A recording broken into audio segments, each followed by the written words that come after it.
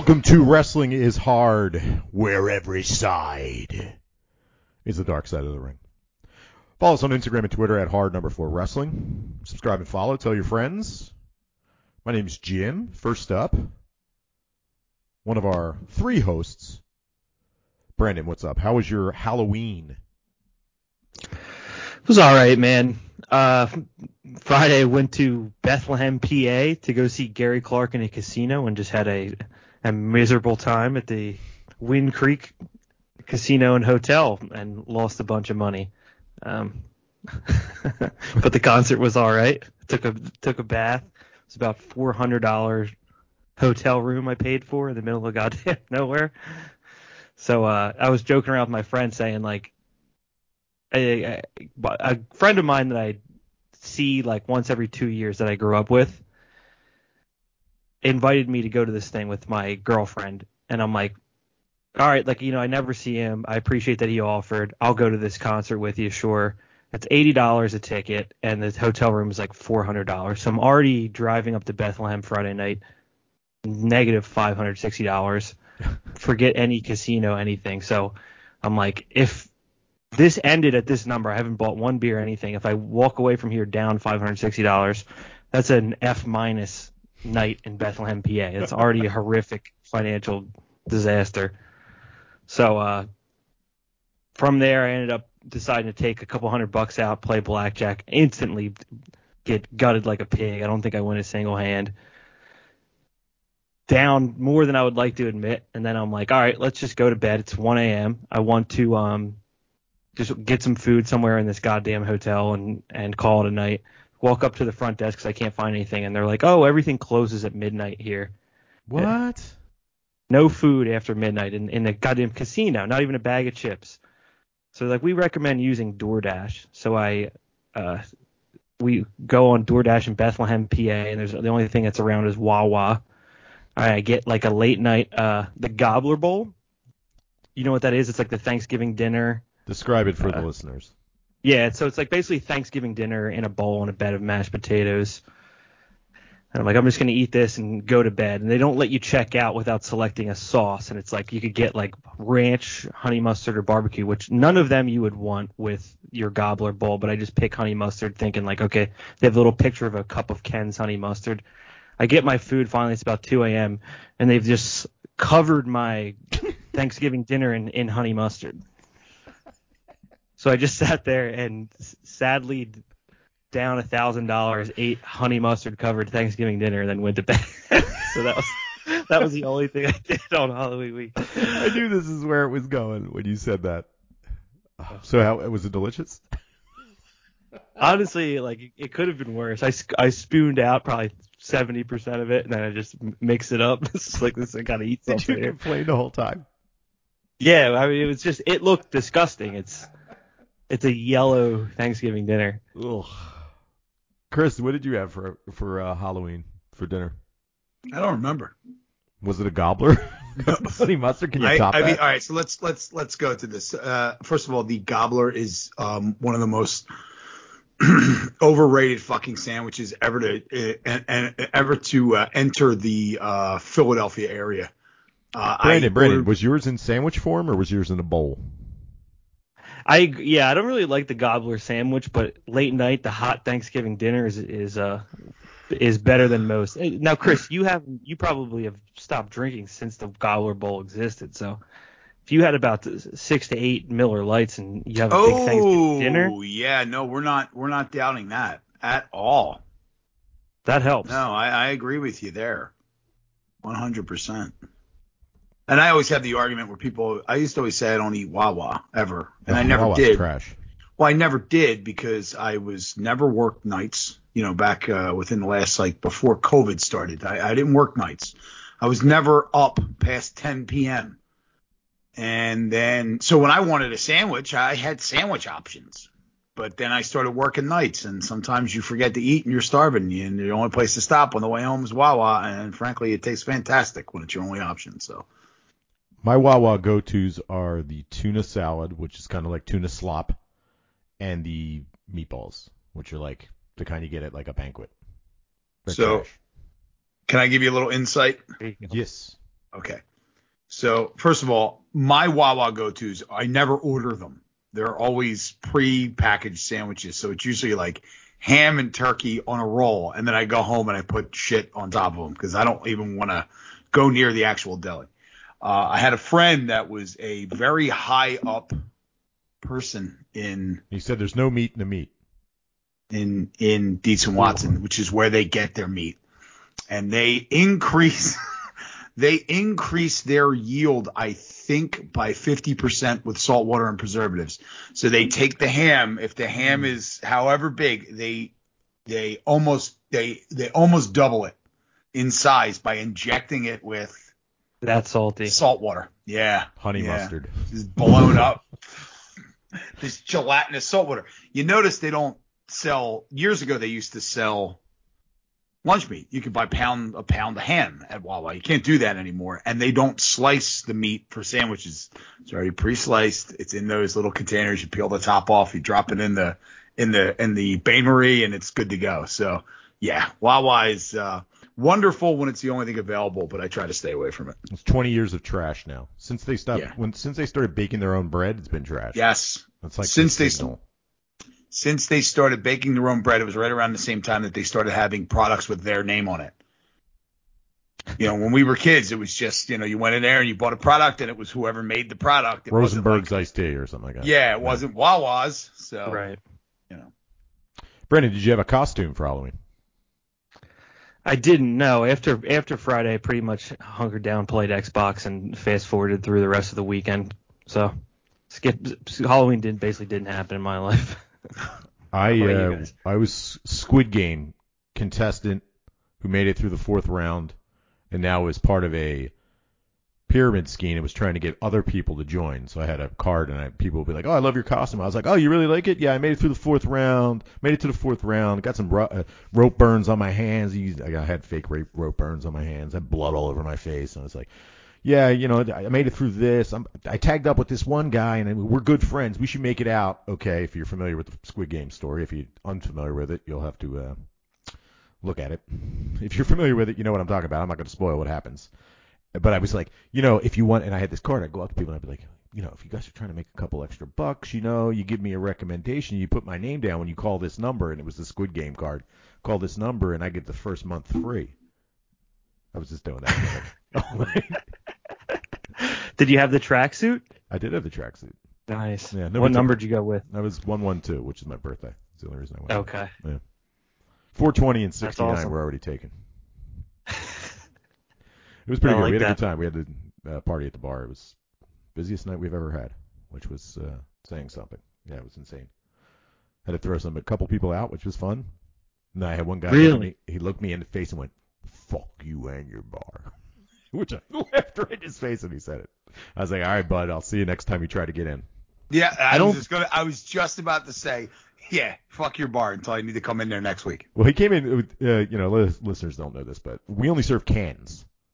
We have specific cans. We always have the same shit, like rotating seasonally. I never buy outside the box unless it's something super expensive. But, we carry a seltzer for seltzer drinkers, but we have one option. And it's whatever fucking flavor that the rep is trying to get rid of, because I don't care. So it was White Claw this week, and all we had was White Claw. I saw a Truly can, and I also saw a bottle of Yuengling Lager. We don't carry Yuengling Lager, and we also don't carry bottles. So I grabbed the Truly can, and I look at both of them like, in the nicest way possible, my exact quote was, "Get the fuck out of here right now, bringing your own booze in." What you do? Mind you, we had a hard time with them earlier trying to get ID and Vax cards out of these people, and immediately it's like, not worth it. We're dick to butts all night throughout the entire place, backyard, front yard, like front of the bar, the entire thing. Fighting with 3 people over their Vax card it's just not worth the money to maybe get $10 out of them. I walk him out. The guy's got the bottle of Yuengling. I was like, "And you got a fucking bottle anyway. You're the asshole with the Yuengling." "They sold it to me." I was like, "Well, that's a fucking lie. You can leave now." "Fuck you and your bar." It was so Ugh. good. I loved it. It was great. Also, we had This is like a part of your Halloween every year now. I don't think I've ever seen you as mad as the last time I went there for Halloween and somebody touched that costume you had with the like hand over my face. Yeah. And you freaked out then. You're like, get the fuck out of here. I think he you fucking even laughed. pushed on my face. Yeah, I left. I was done with it. I got in the car and I ranted to my wife about how I can't even have fun in my own place. I hate this. Like Halloween now, so you gotta pretty much. like one stranger. Go ahead, Chris. Oh, I was going to say, Brandon used the term freak out. I wasn't even there that night, but I will use the term to describe what you did, which is responded properly to that situation. Yeah, the guy that did it he was being a creep to like girls and they were complaining to me about it and I was waiting for him to fuck up. As I've said on the show before, you give somebody enough rope, they'll hang themselves. And I had this costume. It's an anime character. He's a villain from My Hero Academia. So he basically has hands all over him. So I made this costume by hand. He had a big hand on my face. This guy kept trying to talk to me. He was drunk. I was sober. Then eventually he just walks up to me, yo, yo, yo, yo, and fucking pushes this plastic hand, human-sized hand that's on top of my face, and it digs into my face. I lost my fucking shit. And I gave him the line I give everybody that pisses me off in the place. Every other person in this building you could have pissed off, you pissed me off, and now you need to leave for the rest of your life and never step foot in here again. What did I do? What did I do? It was ridiculous. Ruined my night, right, Brandon?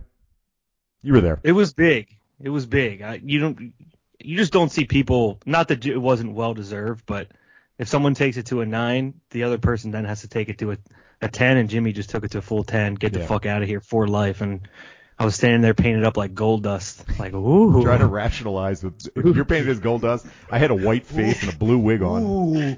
He saw you do it, and Brandon was like,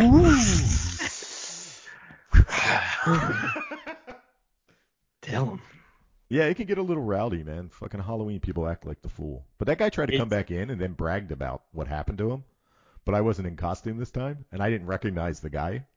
But he was wearing the exact same overalls he had the night of Halloween. It was like a year later. I was like, I fucking remember you. Are you enforcing these lifelong bans? Oh, yeah, absolutely. Like Absolutely. I think after the second time to get thrown out again, they no longer they get the hint.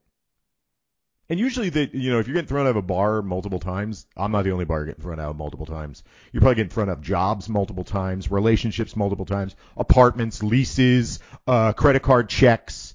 You're probably a fucking loser. So fuck off. It takes a lot to get so drunk that you need to be banned from life from someplace, right? Yeah, call it a night. That's usually my my line.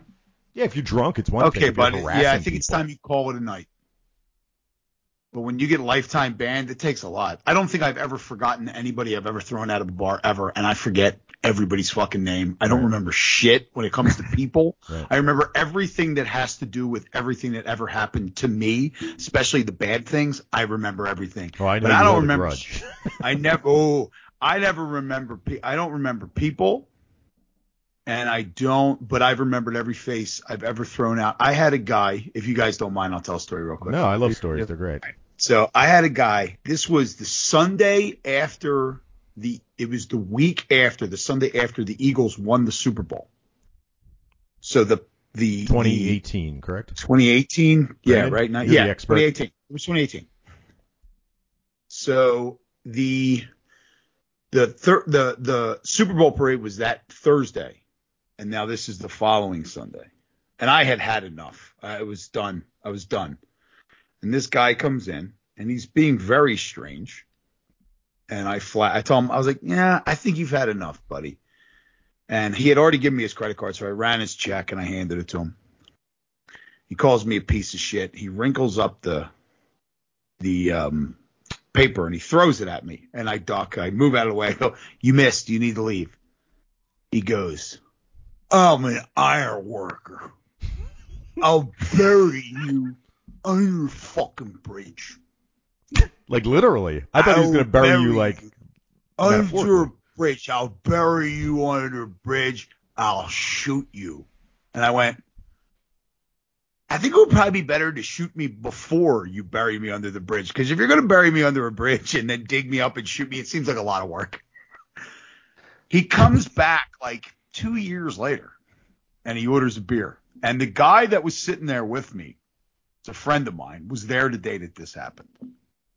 And he orders a beer, and I go to open it, and I go, wait a minute, I know you. And he goes, no, you don't know me. I said, yeah, I No, you do. don't. Yeah, I do.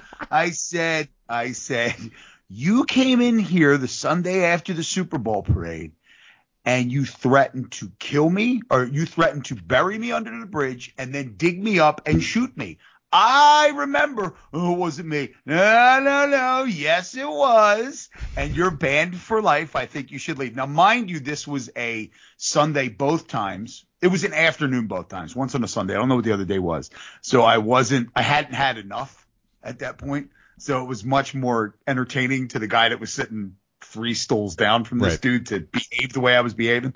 Not that I behave like that often. Usually it's much more violent. But I looked at the guy after he left. I looked at my friend and I said, "That was him, right?" He's like, "Yeah, it was. It was him." And apparently the guy gets thrown out of every bar on the west side of Broad Street, like on a regular basis. So like you said, when you get thrown out, you're getting thrown out everywhere. Everywhere. I've never been thrown out of a bar. I have plenty of times. I've done things, but I've never left. I've never been like, oh, I physically didn't been know. thrown out. I don't know why I got thrown out.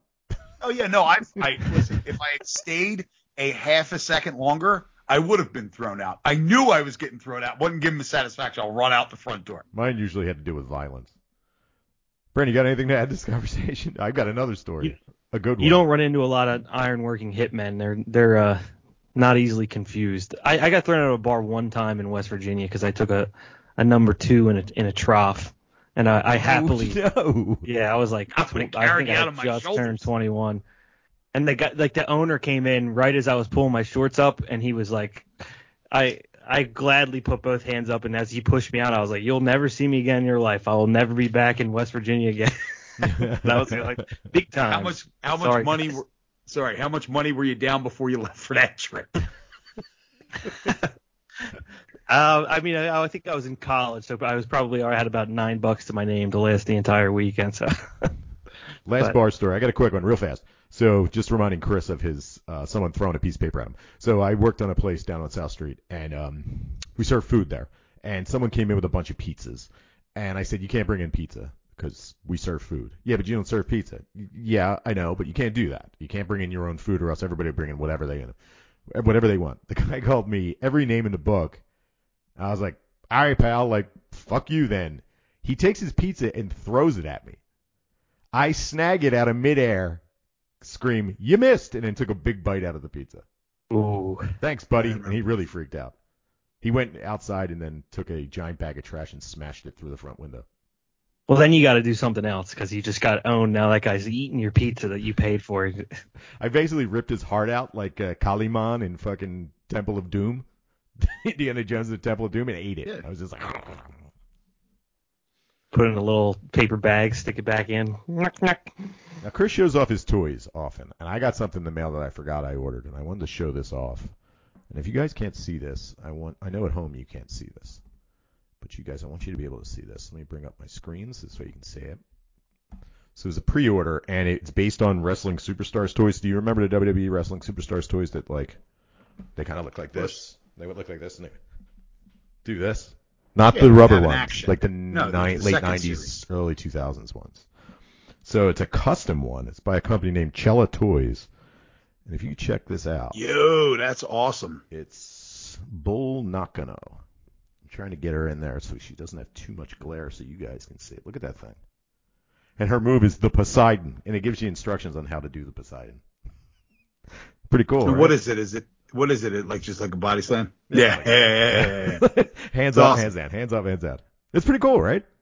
I'll tell you what. That's awesome. Cheap, I never was a fan of those WWF ones when we were kids, but I would love to have them now. They're so cool. I've got like they're so cool. Like the big guys or guys that did stuff off the top rope instead of their arms doing stuff. It kind of does spring-loaded feet like the old the Master Universe Ram Man thing.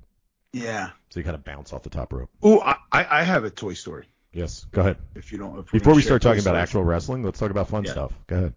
So today I stopped at Walmart. I usually stop at like Walmart or Target on Mondays because they seem to I've figured out that they seem to restock stuff or they get new stuff in on Mondays. So I went into Walmart and I took a quick peek and there was nothing new. And I looked on the bottom shelf and they had the entire new so I guess it would be the second line of Masters of the Universe Revelation figures. Right? There's usually like 4 in a line, like 4 in a series. I'm sorry. So the series. So I looked down and they had Scareglow, they had Stinkor, they had Fisto, and they had the young girl who's the new character whose name is escaping me right now. She hangs out with Tila. She's a new character. Hold on, the Revelations you're saying is the Netflix TV show. Yeah, for people listening. Yes, I'm sorry. So I was like, ooh, they got one of each. I grip them up. I take them up to the self-checkout because if you ain't waiting in line at Walmart. I try to scan them. They won't scan. So the woman comes over and I say, these aren't scanning. So she tries to put them in and they didn't scan. And I said, well, there's other ones. And I have a few. I'm starting to realize what's going on here. So there are other ones back there. There are older ones that I already own. I said, I'll go grab another one. At least it'll scan the price. So I run back. I grab another one. I bring it up. And as I go to scan it, she's talking to another employee. And the other employee comes over. She takes them all off me. Okay. And tells me, these aren't supposed to be on the shelf yet. Somebody screwed up. Damn. And I said, look, she's got a job to do. I'm not going to be the 45-year-old man that fights over toys. And I was just like, I get it. Because, you're starting to see figures that were difficult to get a hold of. They're pouring into the stores now. Right. You know what I mean? Like when I first started collecting, G.I. Joe makes a classified series, which is a 6-inch series. When I started collecting them, they were very hard to find in the stores.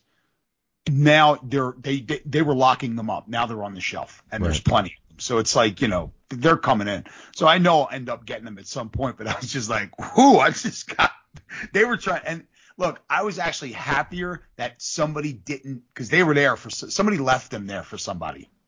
An employee left them there for one of their buddies to come pick up. I know they shit. Yeah. Yeah. Cause there was only 4 of them and there was one of each. And he was going to take them and sell them online for 3 times what they were worth. So at least they probably got put in the back. And somebody got fired. Yeah, nobody gets fired. I don't think you can fire anybody from Walmart. But anywhere right now. Nobody's getting fired. God, man, we are so hurt. There's been somebody that should have been terminated with a guillotine and they didn't get terminated. Oh, yeah. Cut them all off. I have another story, Chris, I'm going to hold on to it. Chris, you ever go over to that Nerd Mall in Woodbury? There's a bunch of action figures in there. AEW stuff and Masters of the Universe. I went there like 2 weeks ago and I was like, you should check that out if you've never been. Where's this at? It's in Woodbury, New Jersey. Yeah. So I drove over there trying to sell some stuff I bought off Facebook Marketplace. I got an old NES and like they had Super Mario, Ninja Gaiden, all this stuff complete in box. Some woman was trying to get rid of it for $40. So I went and picked it up in Phoenixville and I was like, well, I'm banned from eBay. So let me try to go sell it to a store for like, if they give me 40-50%, like perfect, they'll get their money, I'll get mine. So I dropped it off there because no one wanted to like look it up in real time. And then they called me and they were like, we'll give you $200. It's like $800 worth of stuff. And I was like, all right, that's profit for you. So I had to go. So I had to go get it, pick it up, pry it out of this little stinker's hands. So. I have a toy store guy that I go to over in what is that area? Oh, God, I don't know the area that well because I just don't care. But he's got everything. That's the thing. You start learning. Everybody's got everything. If this toy store's got it, that toy store's got it. Right. So it's just like whatever. It's the only reason I brought it up. Sorry. The only reason I brought it up is because it looked like one of those places where nobody shops. Right. So it was like there was like Chase AEW figures sitting there and stuff. Like if somebody, it looked like nobody cared that it was there. So you might be able to snag something. But yeah, I think a lot of those places do their business, most of their business online too. Yeah, online shopping. Also, these guys get they pay dirt cheap because they're scumbags. They pay dirt cheap for the stuff, and then they try to sell it at the highest market price, and they won't move or budge. They'd rather sit on it and make no money. Yeah, exactly. Which is it's not a sustainable business model. What you did is smart. I paid $40. I sold it for $200. That's a big fucking profit. You know what I mean? I didn't sell it. I you didn't? wouldn't give it to him. No, I was like, it's worth 800. I'm like, I told him I paid 120 or something. And I was like, give me 40%. I watch Pawn Stars. That's more than enough profit for Oh, and he you. wouldn't do it. Okay, I missed that part. It's not like I'm trying to get rid of my old action figures. This is a complete in box Super Mario or the original. It goes for $350 every day. You could sell it in an hour. He was trying and to the guy was like, no. Yeah, he's like trying to rob me. I was like, all right. Yeah, so then he could sell it for 800. Exactly. So I was like, you know what? I'll just go get it back off your sweaty palms. I got an eBay account. Give me a small percentage. 1. I just hate dealing with the packing it up and going to the post office. I know you do. That we talked about. That's how you got banned. Well, I mean, your post office is so dangerous. The danger surrounding your post office just stopped you from going. You had to leave. Yeah. What were you going to say, Jim? Let's just keep going. I don't care about. I got nothing on Dark Side of the Ring. So you said you had a story. Oh yeah, I did have a story. It was about toys. We'll talk more about this stuff. Forget about wrestling. So Chris knows this story pretty well. And if I told you guys this story, stop me. I don't know if I've ever talked about it on here. So I worked at a Toys R Us, and I worked the overnight shift. Never heard it. Okay. So I got hired. It was like back from college or something like that. I forget the exact time frame. It was right in the middle of when Todd McFarlane toys were like huge. So I'm back. I get a job at Toys R Us, stocking the shelves overnight. And I'm not dealing with that really well because I was getting paid shit. And my whole life revolved around going to Toys R Us at fucking midnight, stocking shelves to 8 a.m. and then going back to bed and doing it all over again. I think I lasted 2 shifts. So they switched me. They're like, oh, we'll put you on daytime. So they started scheduling me daytime. Nobody knew who the fuck I was. I just hung out, read comic books, and played video games. One day I go in. Mind you, I think I lasted about 4 days at this job. I go in, and some woman comes in, and she's like, hey, do you have... I didn't know any better. Do you have Frankenstein's monster, I don't know, some kind of Todd McFarlane fucking toy in the back? Or do you have it out here? And I look, I'm like, no, I don't see it. So she's like, do you have it in the back? I was like, I don't really think we're supposed to do that, but I'll check. I go in the back, and I talk to somebody, and they're like, I don't know. So then I just start like opening boxes looking for this toy.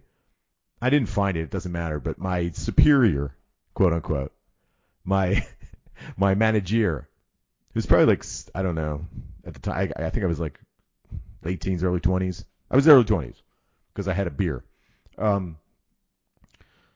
She comes up and she goes, what are you doing? I was like, I don't know. A customer wants a toy and I'm looking for it. And she goes, they're trying to sell it online. What are you, a fucking idiot? That's what she said to me. I looked at her in her face. Mind you, I got my red smock on. My red Toys R Us smock with its pins. You know what I'm talking about? You're like, yeah, I kind of am. I mean, I'm wearing a red smock and working at a Toys R Us, but I don't want to talk to you like that. A fucking idiot. You're a manager at Toys R Us and you're 40. And I took the smock and I screamed. And I'm not going to scream into the microphone, but I will scream and my wife's going to get pissed off. I rended this smock off of my body. I went, yeah! And threw it in her face. Then I went, I quit. I walked into the toy aisle where the woman was looking for the toys, and I just wooed like Ric Flair, took my hands and just wiped out all the toys on the toy aisle. Like, left in a blaze of toys. Then, the reason why I mentioned a beer is I went to the Pizza Hut across the street and had a beer. There you go. I love that. It sounds like both of you guys just needed to vent. You both got it out on each other. She just wanted to call some employee a fucking idiot, and you just wanted to blow up and shred your smock. And you both rended it. I'm a big fan of rending things. I rended my smock. There you go. There you go. Chris, thoughts? That's absolutely no insane. Thoughts. All right, let's move on to something less entertaining. Dark Side of the Ring. I dressed up for Halloween this year. Oh, Chris, yeah, I was saving you for the punchline. So Chris's Halloween costume. Go ahead, Chris. Yeah, I was early 90s. I don't like the moniker, but I was early 90s Surfer Sting for Halloween this year. Yeah, you look good. Yeah, thank you. Yeah, I like that it was all duct tape. Explain a little bit. Yeah, so one of the biggest problems I have with people being pro wrestlers is that they do a really shitty job of tights. They either don't wear tights, they'll wear pants. Sweatpants. Sweatpants, losers. And boots. They never have boots. right? So last year for Halloween, I was Scott Hall, and I wore wrestling tights all night long. Chafed like a motherfucker, still wore them. And for wrestling boots, I have these like really minimal sneakers for working out. And I pulled knee sleeves. If you work out, you know what they are, but they're basically just like a neoprene knee support that you pull neoprene support you pull over your knee. Yes. I pulled them down around my ankle, so it looked like I had wrestling boots on, right? And then I put knee braces on because he wore knee things, so my legs were just covered in neoprene. I sweat my ass off, and that was the dedication I put. This year, what I did was I ordered blue tights. And I decided to go with blue for the color scheme because they popped up on the top of the website at highspots.com for being on sale. Mm-hmm. So I just grabbed that. And for boots, I bought $5 white sneakers from Walmart. Like, so we got a really plain, almost look like a Stan Smith, if you're familiar with that. The white sneaker from Walmart. And my wife took shiny duct tape, white duct tape. She duct taped over the laces and then around my calves and my ankles and connected it to the sneaker so it looked like a shiny wrestling boot. It looked amazing. I thought you had real wrestling boots. No, that was the picture. Listen, I'll commit to real wrestling boots. I had no problem with spending the money on that. What I do have a problem is bartending with felt soled shoes. Yeah, it'll slip all over the place. I'll die. Yeah. So I thought about it, but I really didn't want to bust my skull on the ground, so I didn't do it. So I had to get something. Dude, that would be so funny. That would be so funny. Well, I'm smart enough. Staying on a stretcher coming out. Be like, oh my God, what happened to the Stinger? Listeners, I know you're gonna be listening later, but I just posted it on our story on Instagram. So give us a follow. I got the link to Chris's costume. I also I put them on and I looked at my wife. I was like, ooh, they got memory foam. The memory foam was like collapsed within like 2 hours. It's gone. I got big, like, not cuts, but I have like abrasions on the back of my Achilles where the shitty shoe was rubbing up against my sock and burning me. It was a mess. But I mean, the costume held up. I had to apply the makeup, I think 3 times. I did it twice at home and one at work. And everybody was asking, like, oh, did you have your wife do it? I was like, no, I did all did my it. makeup myself, too. I did all my makeup. And they're like, oh, yeah, I can't believe you did that. And I felt like just saying, yeah, I paint little tiny minuscule men. Like, this is nothing. Yeah. I paint miniatures. This is absolutely nothing. It took me probably about that was actually the least involved. And then I was at the gym that day and I was like, I think I can go deeper with this costume because I made a couple mistakes, but I was like, I can go deeper with this costume. So I knew I had a small gi, a jiu-jitsu gi at home that didn't fit anybody. So I went out and I got the blue duct tape and the white duct tape. And I made tassels for the arms and I duct taped around the collar just to give it like some depth. And I drew in a blue like paint marker. Mm-hmm. I drew the scorpion on the back of it. Yeah, it looks good. Oddly, like so if I take my time and try to do that stuff, I suck. If I'm like kind of forced into a corner, like it just popped, like it came to me so hard to do that I actually just put down the weights, put them all back on the rack, and left the gym. Yeah. I was like, I have to do this right now. Right. Bolted. So well done. You've been a wrestler for 3 years in a row now, right? 2. I think 3 years ago I didn't go. I didn't go as anything. Well, that was COVID, wasn't it? No, that was last year. No. We were open outside and then kind of inside at that point. So you were. It was the most depressing Halloween ever. But if I was to do in order, you did Triple H. Yeah. Then you did Scott Hall one year. Same trunks? Yeah, I took the Triple H trunks, turned them inside out, and then painted Hall on the front of the Triple H trunks. And you did Stinger. Well done. And I did Sting. Yeah, and if you remember, 1993, I was the Great Muta. I don't remember. Yeah, I was the Great Muta in 93. Well done. Wore a rice hat. Can't do that. Oh, fuck no. Shouldn't do that Please stuff don't anymore. Do that. Yeah. But so we got a couple. I've never dressed as a wrestler ever. I don't think. I'm trying to figure out who we're going to be. Well, the one year of Triple H, my wife was Shawn Michaels. Yeah, I was DX. a cat. I was a old cat person, crazy cat person that year. I had little cats glued all over me. Yeah. And then the karaoke DJ at work decided that he was going to basically just mock the fact that I was a wrestler that he never heard of in the microphone until he may have gotten a little talking to in the corner. Yeah. You think it's funny? Bitch. No, I told him, I said, I don't think I want to know why you feel the right that you should shit all over this thing that I put a whole lot of fucking work into. I'm sorry. Yeah, that's exactly what I got. And I said, also look him up. WWE Hall of Famer. So maybe you're the dumbass for not knowing who the fuck he is. Nobody knows this wrestler. And everybody in the room's like, wrestler he doesn't know. I don't know about that, Mr. Microphone guy. Well, all right, so I will tell you. Let me tell you a story. We are not talking about wrestling at all this week. We are talking about wrestling. Just to interrupt real quick. It's Sting. And Chris, the best part about your costume is that you had the tank top with the exact picture of Sting. So the funny thing is, hindsight. Shouldn't have gotten a tank top because in my commitment to the role and understanding that nobody wants to see it because I don't want to see it, I decided not to shave but to manscape because I have the Manscaped razor, Tripper, manscape my armpit hair. Oh, bad move. But no, it wasn't a bad move. It wasn't shaved. It was just trimmed really tight. Okay. So what I didn't realize, what you don't realize is how much deodorant your fucking armpit hair holds onto. Yeah. Because deodorant you put on your pit when you ain't got no hair don't fucking work. It slides right off. So if you gave me the opportunity to do it again, I would have gotten just a size down white t-shirt. Right. And let that soak up pit sweat because, man, I was sweating and stinking. But I was waiting a table outside and a woman, she looks at me. She goes, "Oh, you're Sting."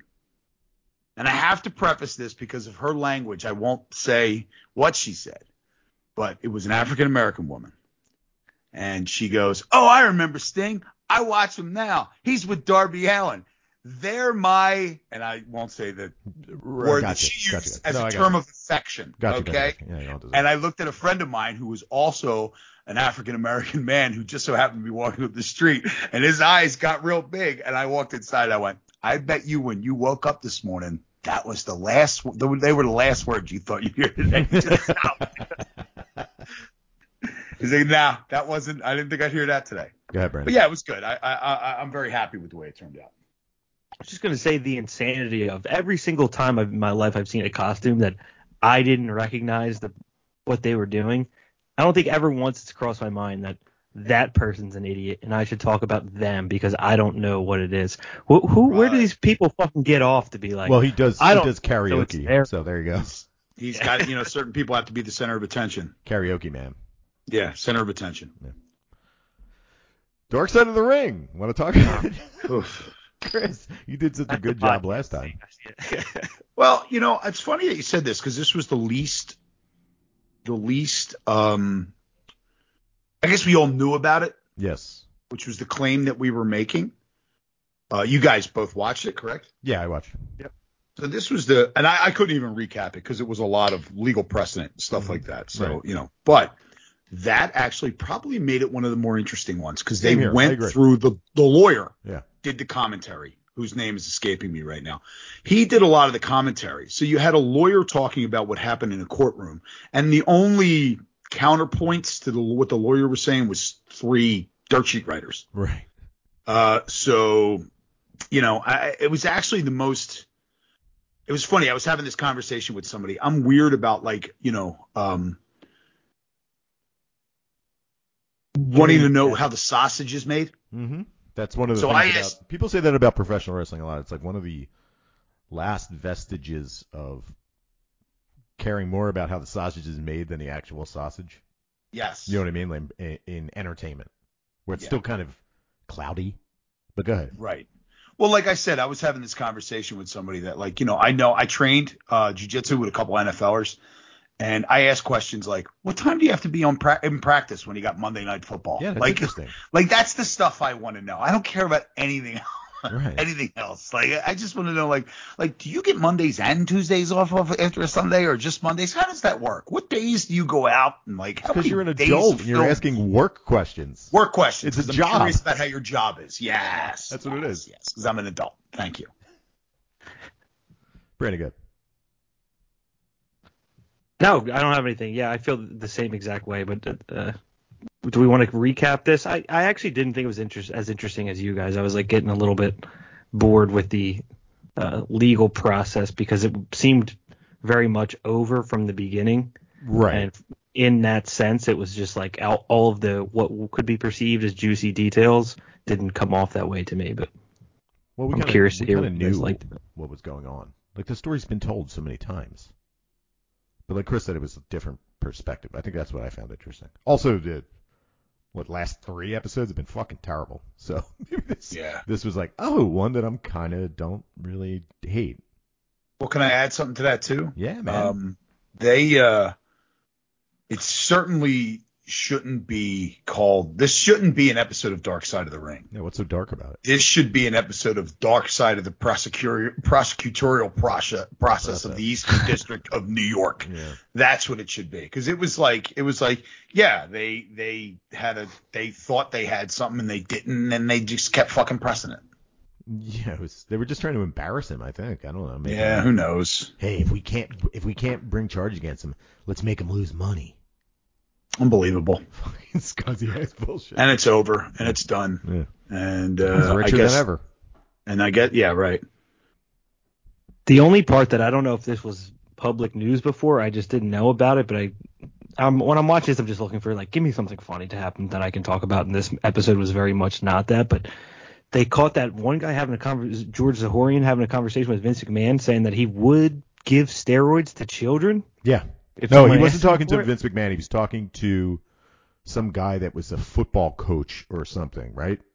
He was like a strength and conditioning coach, I believe. Bruce Dunn, I believe his name was. Bill Dunn? Yeah. Bill Dunn. Bill Dundee. Bill Dunn. It was Bill Dunn, I believe. Yeah. Because I remember thinking Bill Dundee. And which is just bananas. Insane.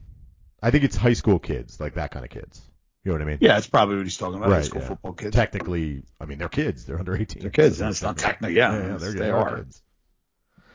Yeah, I don't know. Do we have I did want to make a point. How about Dave Meltzer not looking like the biggest piece of shit in this episode? Oh, no, I was going to give him the award anyway because I just fucking hate him. No, the guy from the Post, in my opinion, was the worst. Yeah, guy. there's he's still a piece of shit, and he always has it. The Post sucks. There's a lot of you hear a lot, like when Bruce Pritchard used, I don't know if he still does a podcast, but anytime you mention that guy's name to anybody that was in wrestling at that time, like he just had a hard on for wrestling apparently back then. Phil Mushnick, that was his name. Mushnick, yeah, Mushnick, Little Shop of Horrors. Yep. A lot of this too, I think I was forgetting because this was before most of the celebrity trials that we're now familiar with. The amount of evidence and case that you need stacked up against someone of like a Vince McMahon stature to actually convict them of something. And I kept going like, how the fuck did they not do all of their due diligence beforehand and keep getting hung up on all of these technicalities? But I just wanted to mention that piece. It's like, well, that stuff, a lot of those cases that are famous now haven't happened at this point. So they're kind of probably didn't do all of their work and are treating this like a normal trial and then just getting pwned by these celebrity lawyers. Yeah, expensive celebrity lawyers that are really good. Their job is to get rich people off, and they often are successful. And he knew it. He wanted to go to court. He's like, yeah, fuck it, go to court. Let's do it. Get me questioning these people. Get me out there. The lawyer, whatever his name was. I gotta say, he was pretty cool. I'm not a big fan of. For a lawyer, he was pretty damn cool. He was a badass. It's when you watch him, and it's impressive to see anybody do their job well. Right. You know what I mean? And he said it. He's like, your lawyer sucked. That's why you lost. They didn't. He said it about somebody else. He didn't have my lawyer. Yeah. He didn't have me. What can I say? Nothing wrong with being confident, especially if you're good at it. That's it for Dark Side of the Ring. Hopefully forever. Maybe forever. We're gonna have to find something else, I guess, to watch. That's shitty. I don't know. Do we have anything else to watch? I don't think there is. We may have to start watching Lucha Underground and reviewing it in retroactively. Oh, that'd be amazing. Brandon, any final thoughts on Dark Side of the Ring in general? Yeah, it's a shame. When that season started, season 3, I was like, actually, this is going to be more interesting than the week-to-week show, and somehow it got worse over the course of the season. So, I can't predict what's going to happen, but I think we all hope that this is the end of it. So we're moving on. AEW. I guess we'll talk about it. Yeah, let's do it. All right, let's start off with, I guess we'll start with Because Dynamite came out first, right? It was on Wednesday this week. Let me take a look and see what we got that happened on Dynamite. That's worth talking about. Some things we predicted. Dean Ambrose jobbing out number 10 man. Brandon, go ahead. Yeah, I mean, we didn't even get as much as I thought. What did this match last? 30 seconds? Yeah. And fucking 10 man was busted up. It took him longer to Moxley to get into the ring than the entirety of the match itself. He shredded 10 Man's mask, Minoru Suzuki style. He bites his face and gets the quick pin. He's moving on. So, Chris, thoughts? Yeah, we knew this was going to happen. I thought that it was to establish Mox as this now that he's just like this dude, this Tasmanian devil, basically just taking everybody out immediately. I didn't poo-poo the ripping of the mask and the bite in the head till it bled. I kind of thought that was cool. It added something to it, yeah. It made him vicious. So Jon Moxley's through. He faces Orange Cassidy. And then on Rampage, we got Bryan Danielson versus Eddie Kingston. Go ahead, Chris. I'll let you start that off.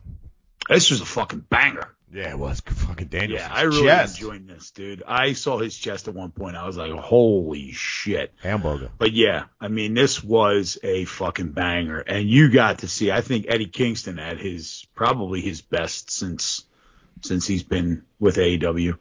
Certainly his most entertaining match that he's been in. I mean, match-wise, he's always entertaining. But you know what I'm saying. This was just his best match. And I think that, I can't think Danielson hasn't been in a bad match since he joined the company, including that 6-man that we saw, which was a little botchy from time to time, but it was still a hell of a lot of fun. I mean, this dude's just fucking killing it. He's so goddamn good, And he looked Go ahead. No, I was going to say, to consider, let's not even go into the Japan, to consider anybody in the U.S. better than him is, in my opinion, just insanity. Roman gonna win Wrestler of the Year. Go ahead, Brandon. Yeah, what I liked about this in particular, outside of the match, was these tournaments, I guess, enough of a storyline that you don't have to do anything else. And very quickly, these two escalated it beyond that with a couple quick segments talking about what we spoke about last week with Kingston's lifelong training or lack thereof. And then this week with Kingston, kind of coming in on Dynamite and saying that all the things that he's battled, maybe that you don't know him. And Daniel Bryan's saying, he's like, perfect. That's what I wanted out of him. I wanted him to get him fired up for this. Within the match itself, talked about Bryan's chest. My God, that's not something that's going to go away in a couple days. Kingston really gave it to him, but he also did what Daniel Bryan said, and a couple inside leg kicks he wasn't prepared for, and it wore him out. He tired him to the point where when Kingston actually went for that spinning back fist and landed it, he didn't have the energy. The story that they were able to bring out of this pretty quickly with under 4 minutes of pretense on their TV shows was fantastic. I like Kingston going down. That is like a perfect ending. That hold with the elbows to the top of the head, and he's giving him the finger, and he finally just goes out. Yep. It's just really good shit. So Danielson was vicious, man. This is his most vicious when he had him down and he just jumped on top of him and started elbowing to the back of the head. That was fucking awesome. And he was hitting him with the elbows to the top of his head. Man, fuck. Bryan Danielson is back, baby. They call that elbow from that position. It's illegal in most MMA. They call that elbow from that position Old Faithful because there's an artery on the top of your head. It's the one that I think New Jack cut on that kid. There's an artery on the top of your head there that if you elbow him straight down and bust their head open, it'll be like a fucking geyser. Blood comes out of it. That's vicious. That was vicious, and it was fucking awesome. And I love this vicious Daniel Bryan. Or Bryan Danielson, sorry. I didn't mean to call him. CM Punk called him that on TV a couple weeks ago. Yeah. Well, it'll take a little while to get used to. How about my favorite part early in the match is when Eddie Kingston goes outside. He's all pissed the fuck off. He grabs a chair and throws it at the ring. I was like, fuck yeah, this match fucking is already awesome. Yeah. Also, Daniel Bryan's chest, I think, is what the Undertaker's sandwich was made of. I think I figured it out. Just some shavings. Skim some off. Chop them a few times. Any final thoughts on that match? And what's coming out of it? We get Eddie Kingston screaming at CM Punk because CM Punk's laughing in his face. Go ahead, keep laughing. That I don't know. It felt similar to the thing he did with John Moxley when he first came aboard. I hope that they evolve from him just being this like losing whiny heel guy. But You're talking about Kingston. Yes, yeah. Well, it's funny too though. Like Kingston, you set him up as being this guy, first of all, that doesn't win against elite level guys because he doesn't train hard enough. He looks like that guy. Mm-hmm. Physically looks like that guy, right? And then he's also the guy that blames other people when he loses. He's done this a few times now, right? Or at least I don't know if it's been a few times, but he did it this time. And he didn't tap out. I didn't tap out, blah, blah, blah. The only problem I have with this is this just going to be CM Punk's thing? I just have matches with dudes with no storylines? Because this is the biggest issue with this show that I'm seeing, that nobody has a fucking storyline. They just throw them together. What are you talking about? They were the Ghostbusters, man. You don't get it? Yeah, exactly. Exactly. I'm sorry to skip ahead, but I'm dying to talk about that, man. Oh, dude. It's all right, man. We're getting Eddie Kingston versus CM Punk. They got a week. They have a full week to tell a story, and CM Punk's been pretty good. So, I like. If are we turning on CM Punk already? I don't want to. No. I just don't like the way that AEW's not. AEW's had great wrestling matches. They've all the greats have been. I think it's going to be hard to. Look, I'll tell you right now, I'm still in like any match of the year, unless something really comes up after this. When we do match of the year, it'll probably be an AEW match. Right. That's the one. You know what I mean? So like they're having great matches. And also this the one we're paying the most attention to right now. Like I haven't watched a minute of WWE since we stopped covering it. Right. Neither have I. Brandon, got thoughts? I think I've turned on CM Punk already. Yeah. I'm kind of sick of it. So. Yeah. I mean, it's starting to. Is it intentional? I have no idea. It's kind of. All right, let's talk about intentional then. Let's move on. Let's move on to fucking Cody. All right. So Cody's doing a promo where he's basically Cody reminds me of I hate all the Cody stuff so far especially in the last like few months. But he does this promo where he's almost like the commissioner of the NHL coming out and presenting the trophy to the winning team. All the fans are booing him, but he still goes out and smiles, and he's like waves and says, "Thank you, everyone, fans of Chicago." Boo! That's how it felt to me. I'm not going to say I like it, but it's way better than what we've been dealing with, where he's like conscious of it, and he's like, "I don't care, but I'm going to keep doing everything for you." And you guys say that I'm like I'm doing it for myself because I'm CFO and whatever the fuck he was talking about. I didn't hate it as much. Does this make sense? It makes perfect sense. Chris, go ahead. I'll let you go. Yeah, first. no, I can't really add to it. You nailed it. That's the perfect analogy. It's Bettman coming out with the Stanley Cup and everybody booing the living shit out of him as he hands it to the captain of your team that just won the Stanley Cup, and people are still fucking booing him. And Bettman doesn't give a shit. He's just like laughing about it, like whatever. Politician, he waves, he laughs. Say, I'm here. Yeah. When this happened and everybody started booing him, I was kind of like, this is pretty funny. Brandon, go ahead. I have a feeling you don't like it as much as I did. No, I didn't think this was bad. Okay, you're on the same page. We had talked about whether he was doing this, like, was he in on the joke or was this just happening and he's not getting it? And he made it clear this time that he's in on the joke. However, I will say that he's got to the point now where I watch the episode and then I will go read like a recap before the show the day of to make sure I'm not forgetting anything. And I completely forgot that this happened and had to go like look it up a second time. So he's gotten to that point of boredom with me where now it's almost too late where I have to like be mindful of the fact that he's on the TV now because we're going to talk about it because he's that uninteresting. One thing I am interested in is the fan reaction. It's the only reason I really pay attention to this. Also, Andrade El Idolo coming out and doing probably his best promo so far since he's been there. He hasn't had many. Where he said his tattoo was stupid. I loved it. Bad decision, his tattoo. Oh my god, I love that because his tattoo fucking sucks. What are you talking about? Chris has a giant Cody symbol with the USA flag in it. I have a Punisher symbol with a blue stripe. Does that make me a good person? Chris, thoughts? I think it makes you a very a person who supports law and order throughout the land by putting the emblem of a murderous vigilante on your arm. Thoughts on this? I got no thoughts. No. Cody, I think we've talked about it enough. He's definitely snooze button for me. Right. It doesn't matter who you put him with. I just do not give a shit. Right. Brandon, good.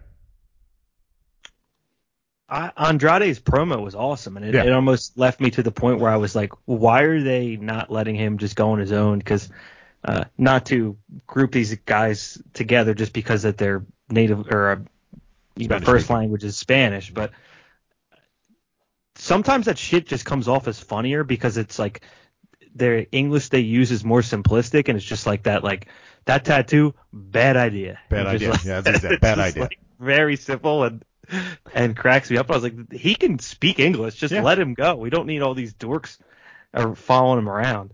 So I just wanted to highlight that. I was like, oh, I didn't realize he was that good at English. By the way that they protect him from talking, I thought it was much worse, and he was pretty funny. Just let him go out there and talk. They're fucking pros. They don't need a guy to do it. I don't give a shit if I can't understand it. It's fucking amazing. Maybe I'll learn some Spanish listening. Yeah. Well, you also AEW, you have the fan base in AEW that knows who you are, knows what you've done, and respects your work, and doesn't give a shit if you're speaking English as a second language and you're really not hitting all the points that you're trying to hit. They don't care, right? It's not WWE where it's going to be like, oh, he doesn't speak English, villain. Right. Right. You know, the guy he's wrestling was running through the crowd, popping babies' heads with a spike. But the dude that's in there that stopped him, he doesn't speak English, so we hate him. Right. The interesting thing about El Idolo is that he's very, he's very fucking Tetsuya Naito. Everything about him, it's the same fucking character.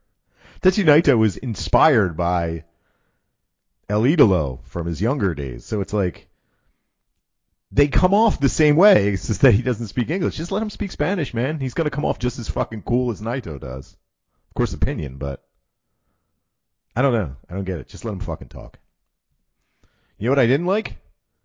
Bobby Fish versus CM Punk. Was not a fan. Chris, I know you're a big fan of both. I'm not a big fan of both. I just oh, I thought you were. No, I don't hate them.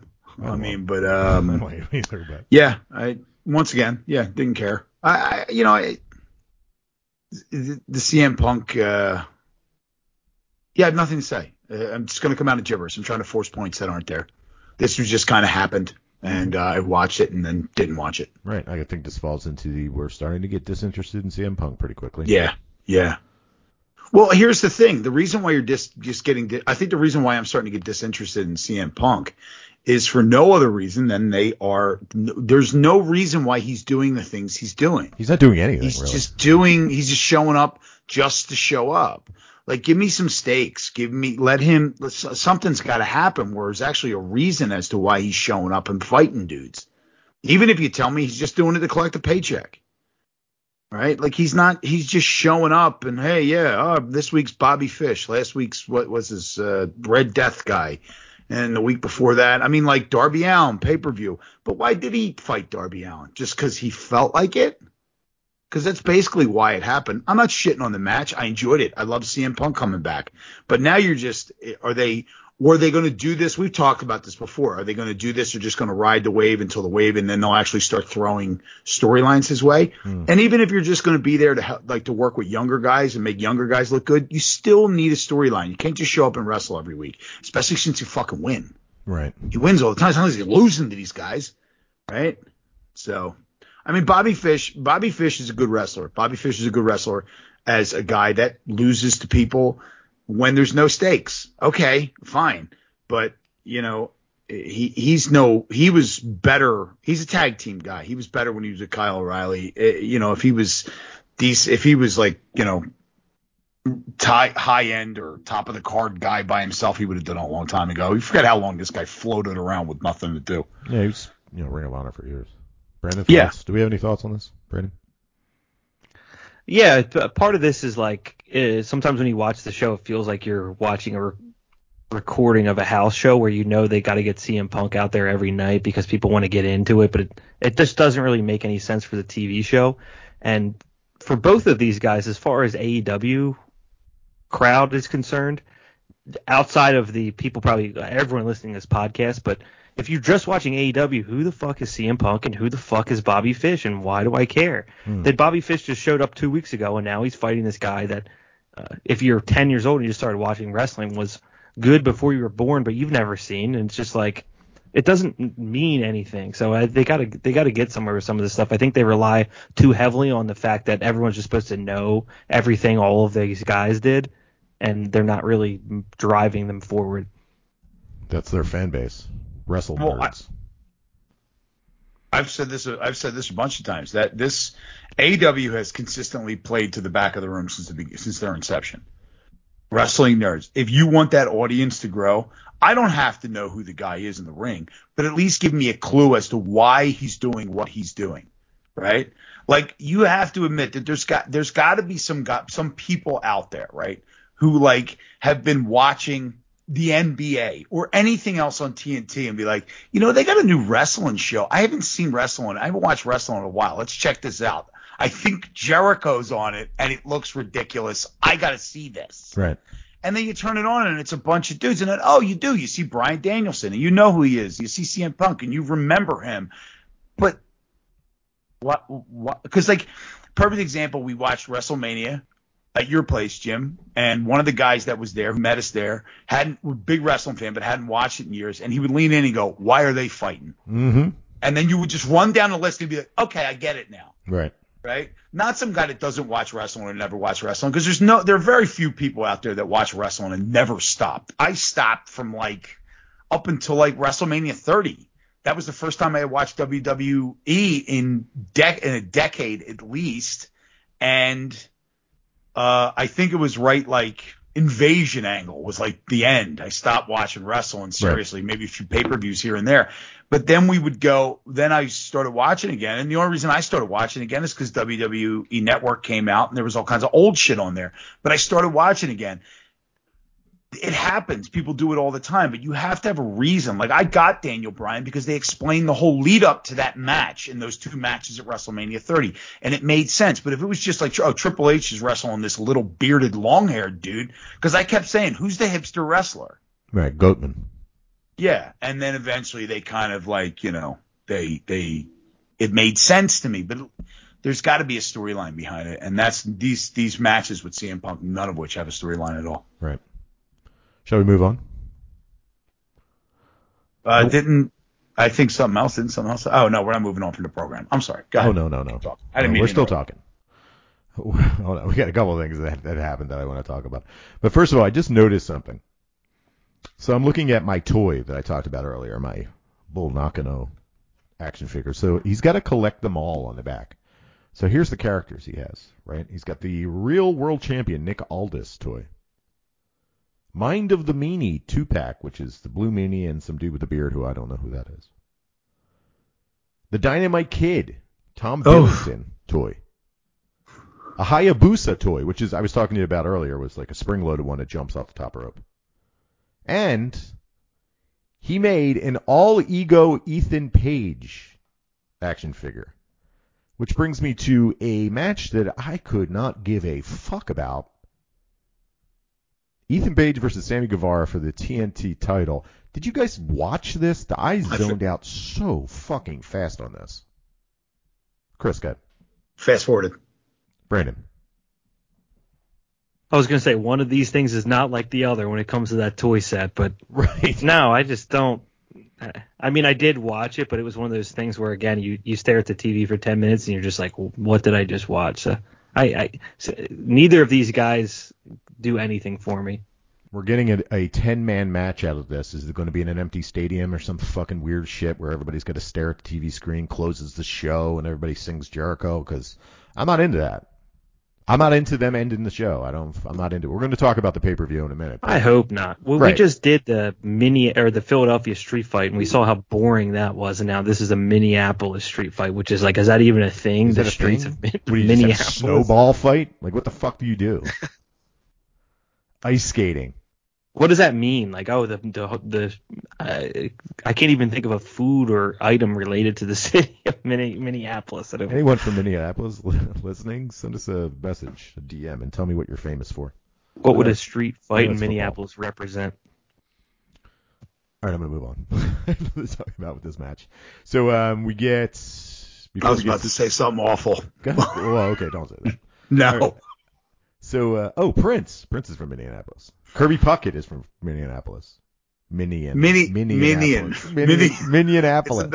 It's next to Minneapolis. Minneapolis. It's Minneapolis, St. Paul, and Minneapolis. Naked Midian, Minneapolis. Oh God, dude, I know what you're gonna say. All right, here we go. Leave it at that. Let's move I on. won't get it out. Let's move on. Let's talk about Serena Deeb versus Hikaru Shida. Hikaru Shida gets her 50th win. Congratulations. Great match. And it ends with Serena Deeb getting real angry and taking out Shida's knee. So that helps us with our storyline with the tournament. Go ahead, Brandon. Yeah, we're locked in here tournament-wise. I don't think we missed a pick yet. The match was a lot of fun. Serena Deeb, it went where we thought it was going to go, but Serena Deeb had some great spots. I thoroughly enjoyed it, except for Aubrey Edwards, who I truly can't stand anymore, especially in this match. And what are the point of having referees when you bring 6 of them out? So Serena Deeb snaps after this and just continues to put Hikaru Shida in holds.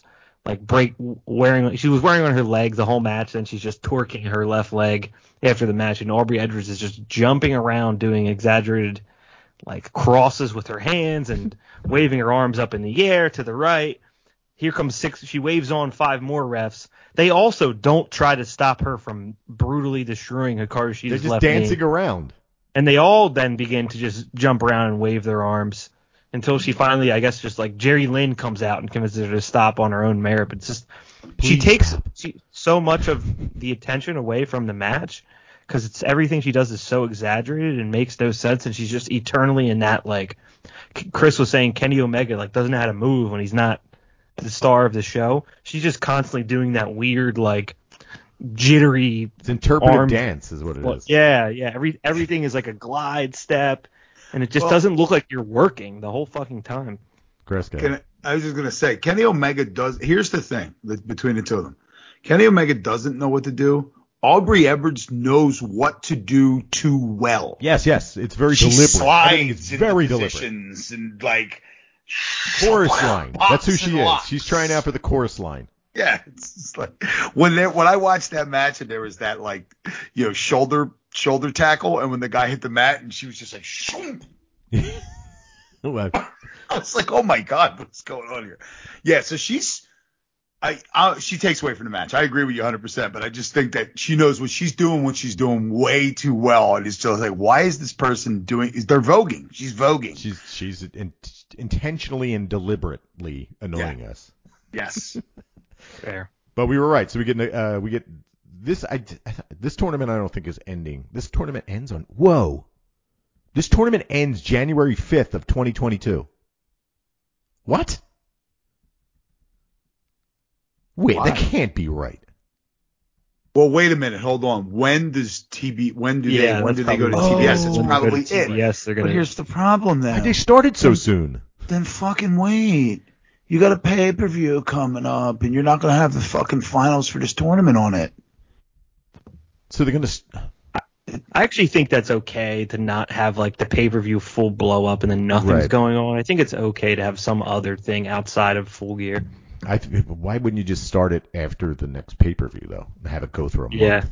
Yeah, so we're going to get a match a week is what we're getting. We're getting a match a week, and the rest of it's all going to be on Dark and Elevation. We're going to get like 6-man matches and shit. Yeah, but I'll tell you what. Think about it this way, though. Okay, so they're going to do the tournament. They have another match, and then they have the finals. You have 2 more matches, right? They'll go down to the final 4, I guess is what I'm trying to say. By then December. then you know who your finals are, and you got a month build. Yeah, that's pretty You can good. wait. That makes okay. That's all right. It gives you something. It actually is a smart. It's a good move, especially for them they build nothing. Maybe we're just so There's used no to things build. being rushed so fast that we're Yeah, like, they why are they rush rushing? everything. Why aren't they rushing? They should Right. be rushing. And they go through the tournament. That's great.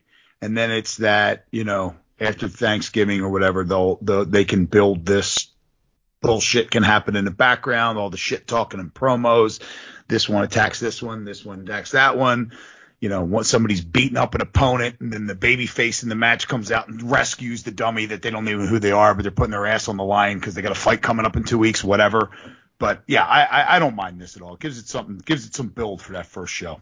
Because we remember Brandon, after that, the pay-per-views are so far apart that after the pay-per-view, you're just like, know the storyline is going until the next pay-per-view. So that first couple weeks, month, you're like, oh, there's none of this stuff matters. Right. At least then you have a storyline running separate from that schedule where I'm like, I don't want to watch this Dynamite 2 weeks after the pay-per-view, but Nyla Rose is going against Shida during that week as a main event. That will keep me interested. Right. So there's right. something Good else point. building off schedule.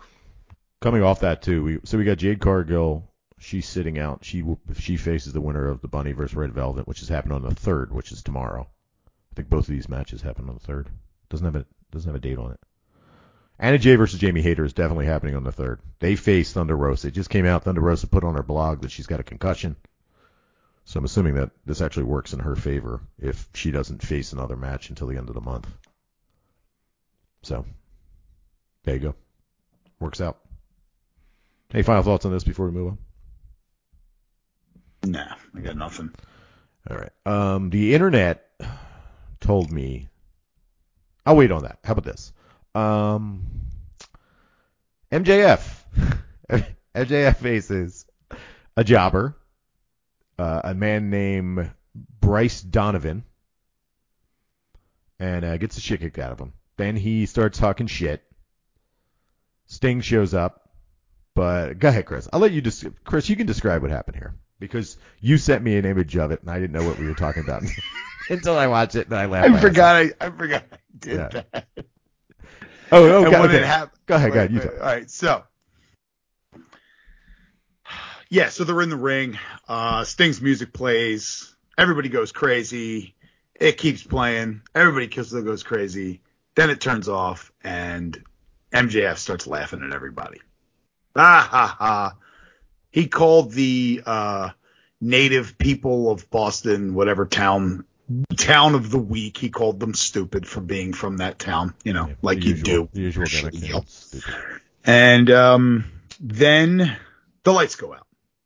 And he being MJF, begins to accuse Tenman of playing a joke on him. And Tenman says, I didn't do this. And then the lights come on, and who's in the ring but Sting, wielding his baseball bat with proficiency. He hits Tenman Tenman had the chair draped over his back like he was going to hit somebody with it. And it was in a perfect spot. The dumbest baseball bat hit, but it was good because it was super fucking loud and it probably did nothing to hurt anybody. Right. It had an effect, even though, like, when you think about it, it's like, why did he just basically smashed him on his shield as hard as he could? But it was loud as shit, and it was a good effect. He proceeds to clean house.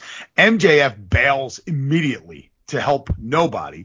He bails to the ring apron to the rail, and standing behind the rail is Claude fucking Rains. Claude Rains, the Invisible Man. Invisible Man. And I was like, I didn't get. At first, I was like, "Oh my god, that guy's dressed amazing. That costume's amazing. Why is the Invisible Man standing there?" And he ripped it off, and I got to give them credit, man. They put that costume on him, and when he pulled it off, that makeup didn't go anywhere. No, it didn't. It was perfect. Pulled his mask off. It was to reveal Darby Allin. They start to clean house. Darby Allin pulls out a skateboard with tacks attached to it. Beats Wardlow over the back with it a few times. MJF, of course, runs for his life and then starts screaming how it was unfair or some other kind of bullshit into the microphone where Schiavone is. And Sting and Darby Allin cleaned house. So, we know we're getting this at Full Gear. Mm-hmm. And I would assume that MJF is going to lose again. I mean, it just seems to happen that way. Even when he wins, they We'll talk about it when we get there. He loses, but yeah. Brandon, thoughts? Yeah, I like that they did the Halloween thing with the Invisible Man. They use both of their like spooky wrestlers well for the Halloween episode to get into it more with the Abaddon match. And I felt some solace, honestly, watching the MJF promo, because I think after months last week, we finally arrived on like a fully pegged who MJF is as a human being. And when he went through all of the tropes that we talked about, I was just like, yep, we already nailed it. I don't have anything else to think about this guy. I don't even have to process it. He's just doing the same junk that we've just crushed him on last week. So it actually felt good. I was like, we are who we thought we were. They are who we thought they were. Jesus Christ. Did you see the pictures of Wardlow on Twitter afterwards? Oh my God. Yeah, that was gnarly. Yeah, it was awesome. This is fun, man. We'll talk about the match when we talk about the pay-per-view, but this is one of the highlights of the week. I thought this is a lot of fun. Sting and Darby Allin and everything is fucking amazing. Barton Krusty. Yeah, we've been talking about it for a long time. We don't have to keep reiterating it, but yeah. Well, can I just say that there's a reason why Sting's been floating around for 100 fucking years? Because he's a Stingman. Because he's a stinger. He knows what he's doing. He's good at what he does. Yep. Shitty promo, but everything else he's good. Yeah. But he knows he's a shitty promo. He freely admits it. That's why he yells. Woo! Because he doesn't know what else to say. All right, you already glossed over it real quick. Main event of Rampage. Now, the internet told me this was one of the worst matches in the history of AEW, and I could not disagree more. I thought this match was fucking awesome. Brandon, I'll let you go first because you touched on it. We got some tacks, we got some blood, we got a zombie, we got tables that wouldn't break. Go ahead. I'm relieved to hear you say that. I was going to text it to you guys, but I knew Jimmy was just going to say back, save it for the podcast. Yeah. Now here we are. Jimmy prefaced the match by saying, early spoilers that tonight's women's main event is one of the worst matches in AEW women's history. And I actually forgot about it, and I watched Rampage first, and this brings me to another point I'll touch on real quick. I watched Rampage first, so I didn't know that this was coming, and it just popped up as the main event. And I wish that they would do that more, just especially for something as one-off as this that came off of a Jericho Cruise spat. Surprised me. I'm watching the show already. Oh, shit, I didn't expect to see Abaddon against Britt Baker tonight. You don't have to announce everything well beforehand so that half of the excitement, half of the balloon is already popped, especially in pro wrestling when you can kind of predict what's going to happen for most of these matches beforehand. Especially given that this match was brutal. A table didn't break twice. Who fucking cares? They're trying. I thought that was perfect. It was like, okay, they're not, they don't weigh enough to go through the table. They're still beating the shit out of each other. They're still bouncing off a fucking table. Yeah, which is almost more brutal. And Taz actually makes that point. Like, if I could just chime in real quick, Taz makes that point when the second time when the table wouldn't break. He's like, they definitely hurt worse when they don't break. Of course they do. It was fucking awesome. Go ahead. Yeah, that means nothing to me whether match quality. Right. Especially with women's wrestling, because they're lighter. Right. Besides that, he's freezing up. I don't like her in this specific spot. Is just fantastic. Like, well, that's why you save her for Halloween.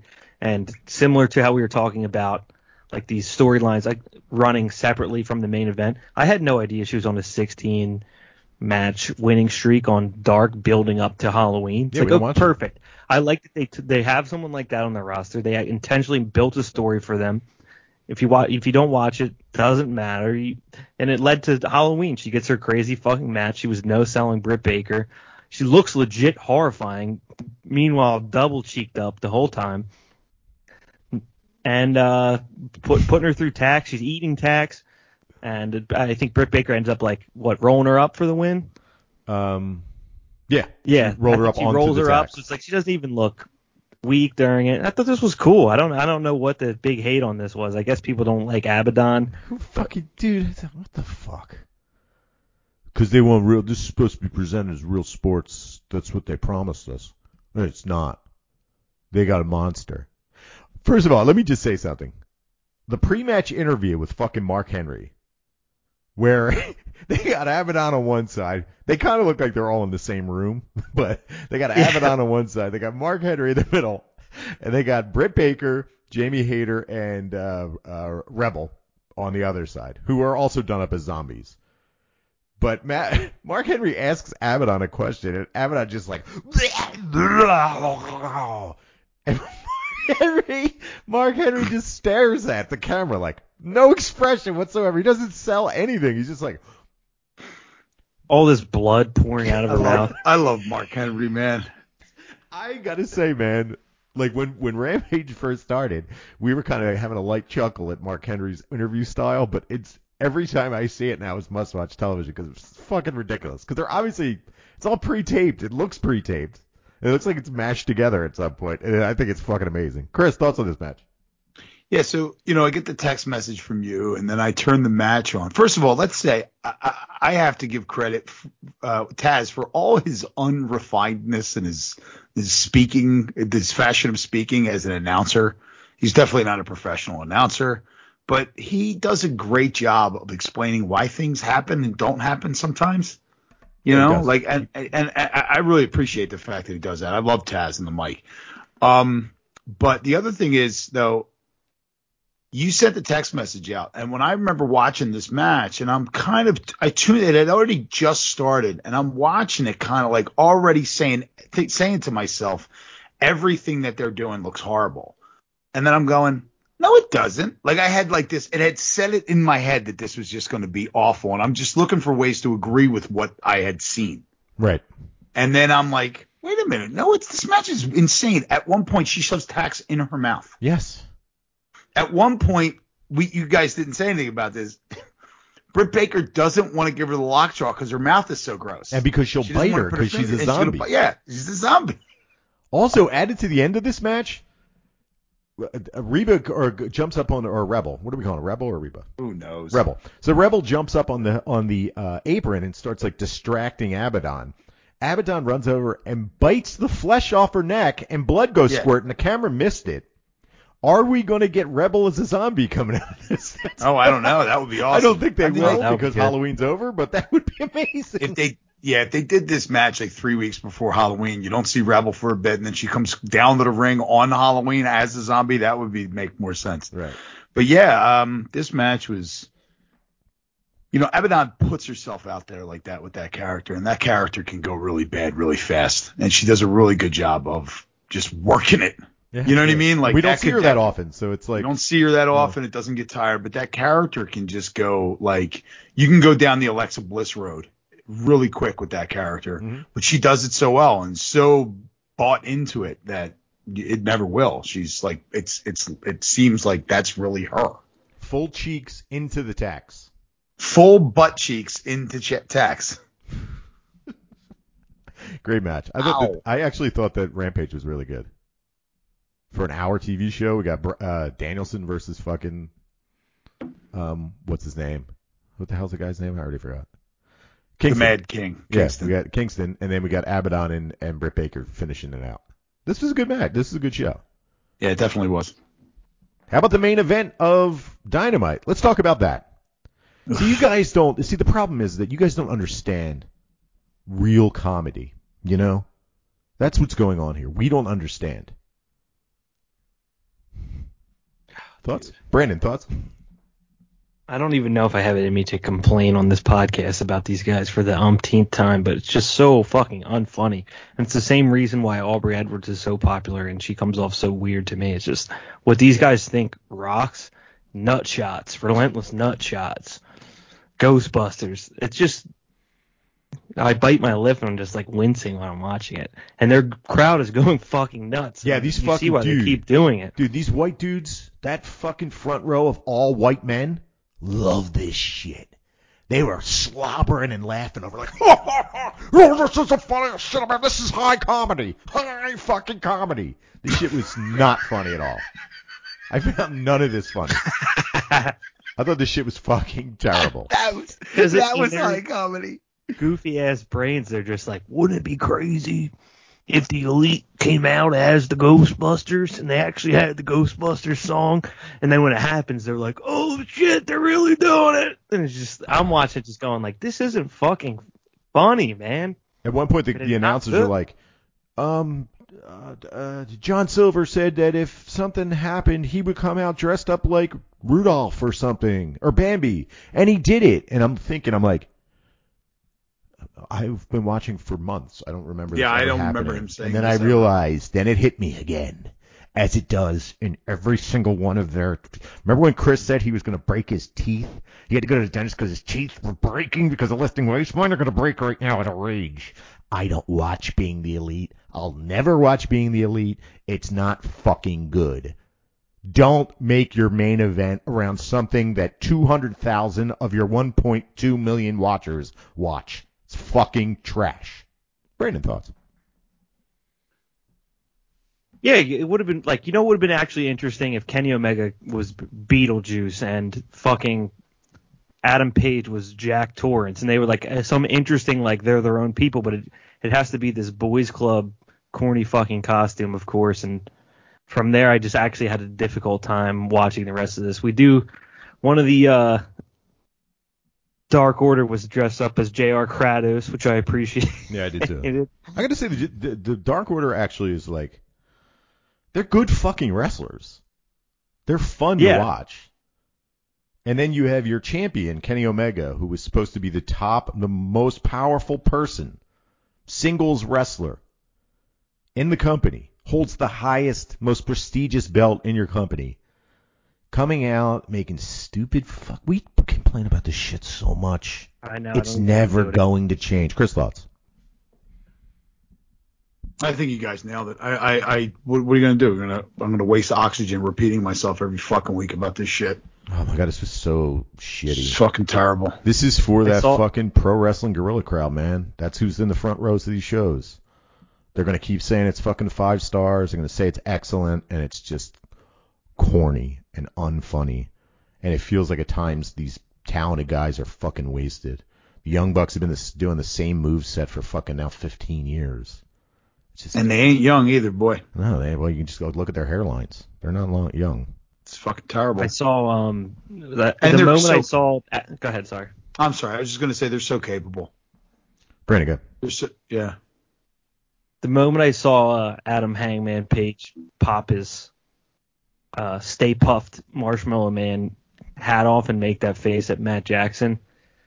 Now I'd watch this 24 hours later. I'm like, I guarantee they're already sold out of triple XL long sleeve T-shirts with that image on it. This is who this is for. That's who it's for. Guy that's got a closet full of every single Young Bucks design.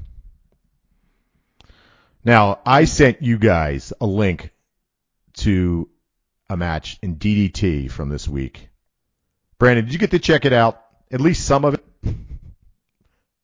I did, yeah. What I did was I threw it on the TV, and I saw it was like 90, 80 minutes long, and almost like a stunt compilation. This is a match that you could just throw on in the background, and if you look every 3 minutes, there's just another insane thing that you've never seen before in your life happening. So this was how I absorbed it.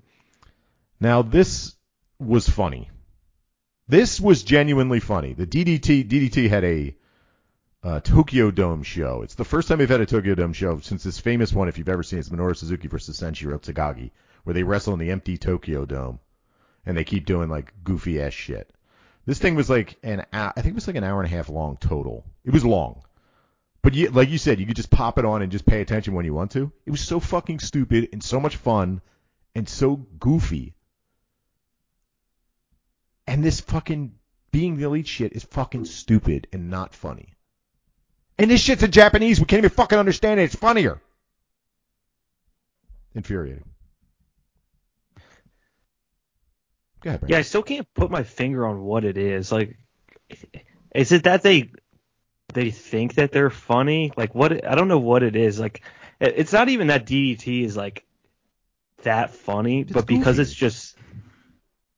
just comes off as so like,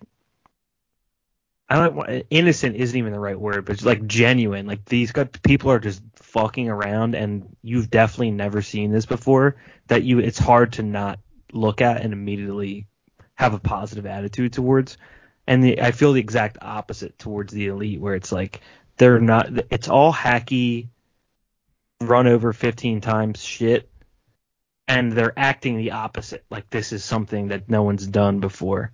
So, Chris, thoughts before we close up on Rampage and Dynamite and talk about the pay-per-view? Go ahead. Yeah, so I was just curious. I've never actually even gone to this YouTube page. I've never seen anything having to do with being the Elite. So I decided to just click on whatever the first video was, and I looked at the chat, and it just seems to be that everybody thinks it's the greatest thing ever. And to Brandon's point, it's just, I think they exist inside of a vacuum to where the only thing they hear is that their stuff is great, and they just keep doing it. And then anybody that says it's shitty, they might just like, they're haters. They just, it's WWF. They want to be WWE. Right, They must be WWE fans. let me have an opinion on that. Okay. Yeah. So I mentioned this to a person that I fucking despise that comes into the bar, because they said, what'd you think about the AEW main event with Stay Puft, Marshmallow Man, blah, blah, blah.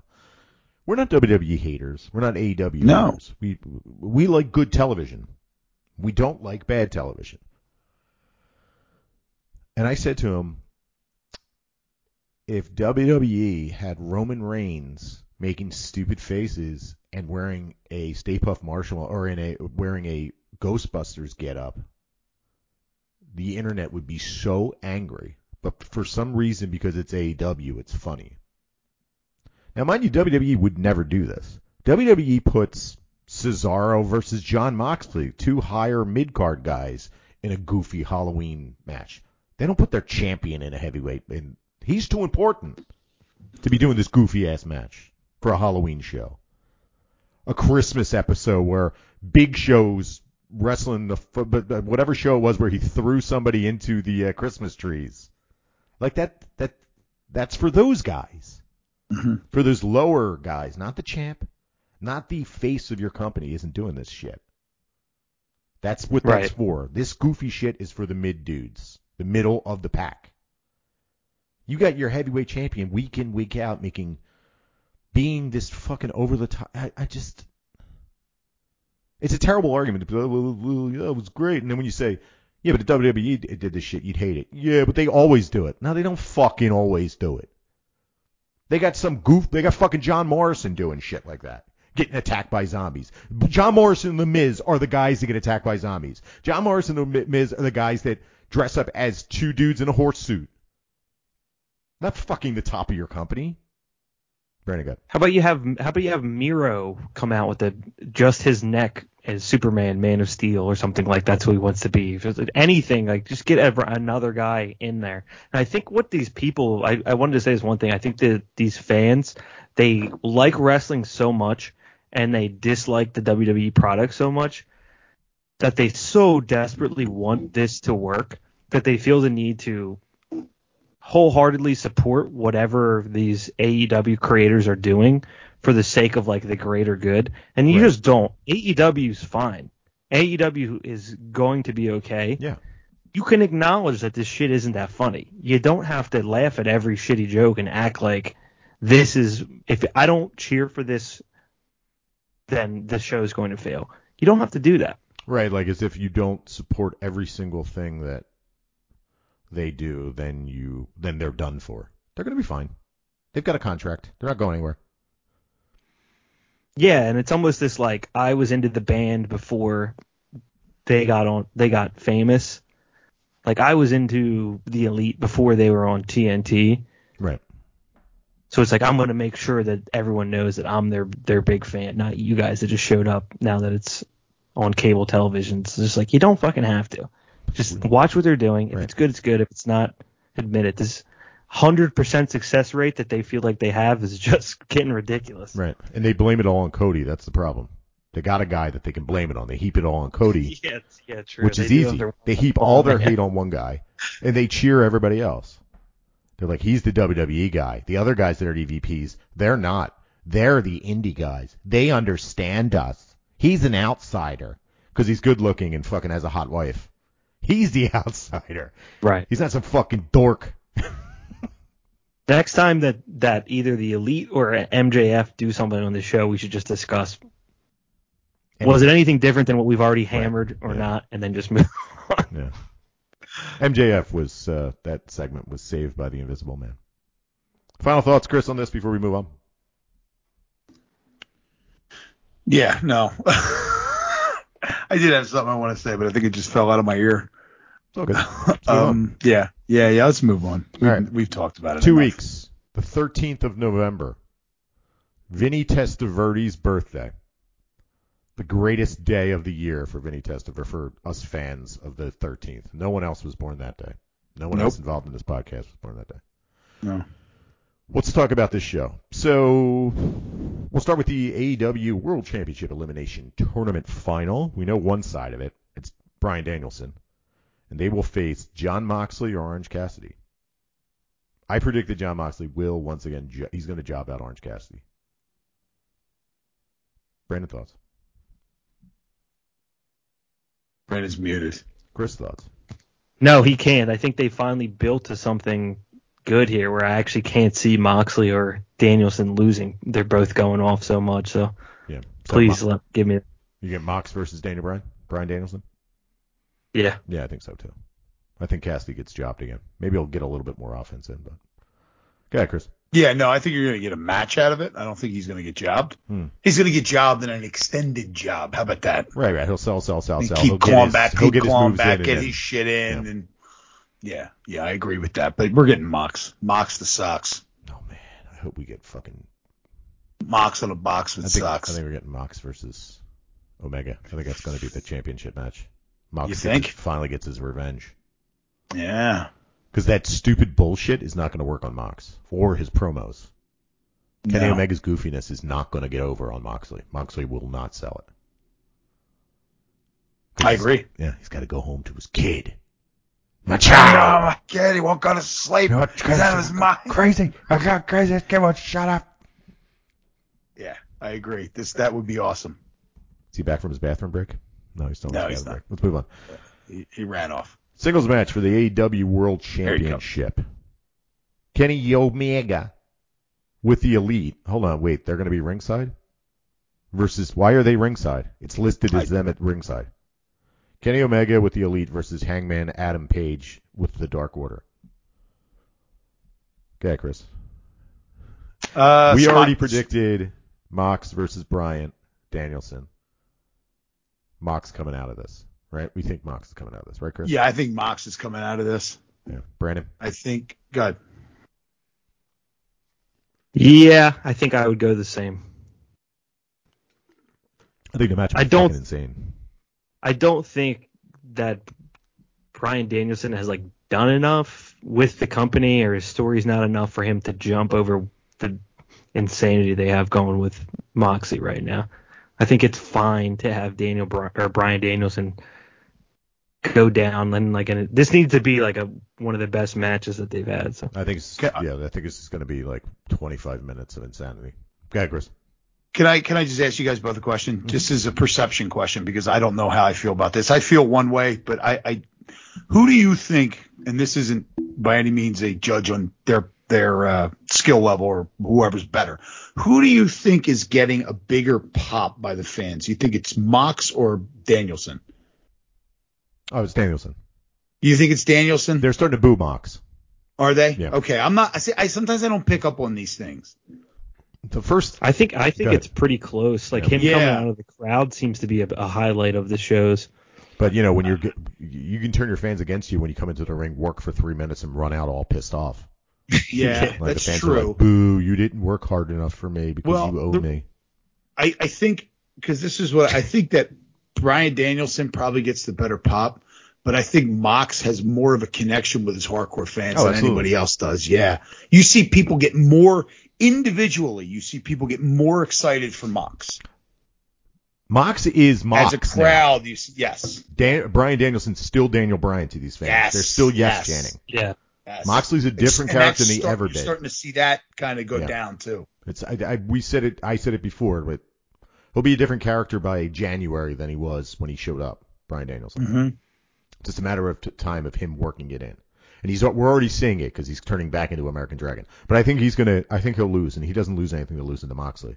Especially if Moxley starts bashing him with chairs and shit. Oh my God. I can't wait for this match. Yeah, it's going to be a good fucking Unless they match. put Orange Also, Cassidy to go on, but- full how the sausage was made here, Yeah. you know Bryan Danielson wants to probably do some shit in the coming 6 months for other companies. Mm-hmm. I think this will be a good apex for him to have an amazing match with Moxley. Moxley goes up into the title picture, maybe wins. Regardless, then you see Bryan Danielson retreat back for 3 to 6 months. Right. He's going to Wrestle Kingdom. He's doing a couple different things. He's having great matches on and off until he ramps up again for his actual title run. Right. After Tag League when he gets announced. Or maybe he does the Tag League final, which always has some kind of four-way, six-way where it's got everybody involved in the main events wrestles together in a match. They call it the snow match because the winner gets white stuff dropped on their head. Yeah. Bryan Danielson's there. He has a package. He shows up surprisingly. It'd be amazing. Good. Totally nerding out. It's dude, you could do anything with him and be fun right now. It's gonna be fucking awesome. Go ahead, Chris. So, and back to what we were talking about. So you have Kenny Slomega versus Cowboy Shilsnet, Mm-hmm.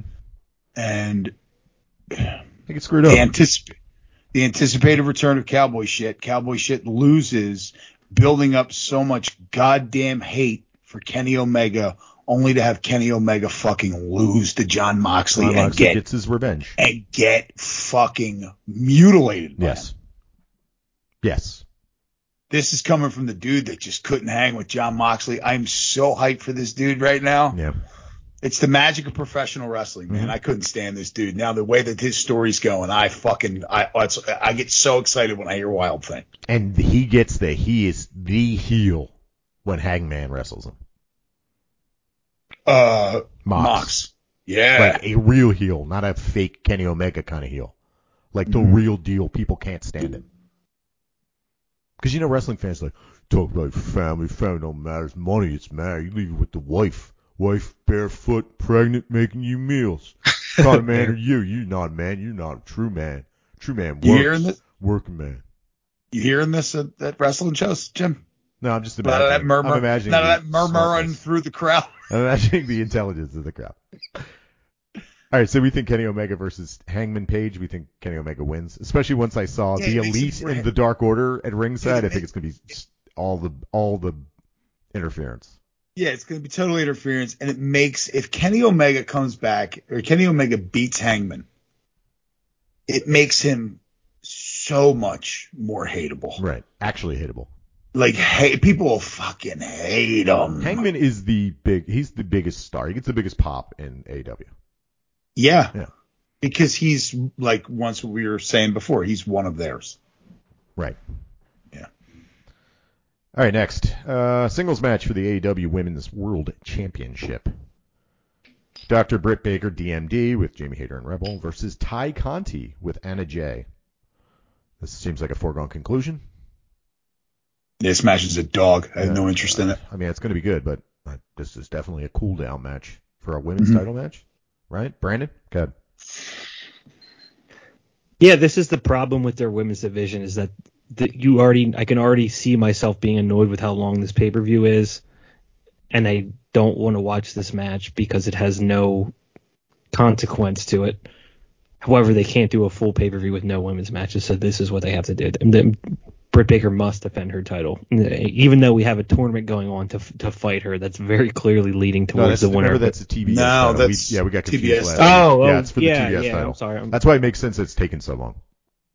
Even though we have a tournament going on where they're developing all of these, finally developing other storylines to take Conti. But I mean, it's going to be Britt Baker. Yeah. 10-man tag team Minneapolis street fight. Hold on, I'm not done exhaling.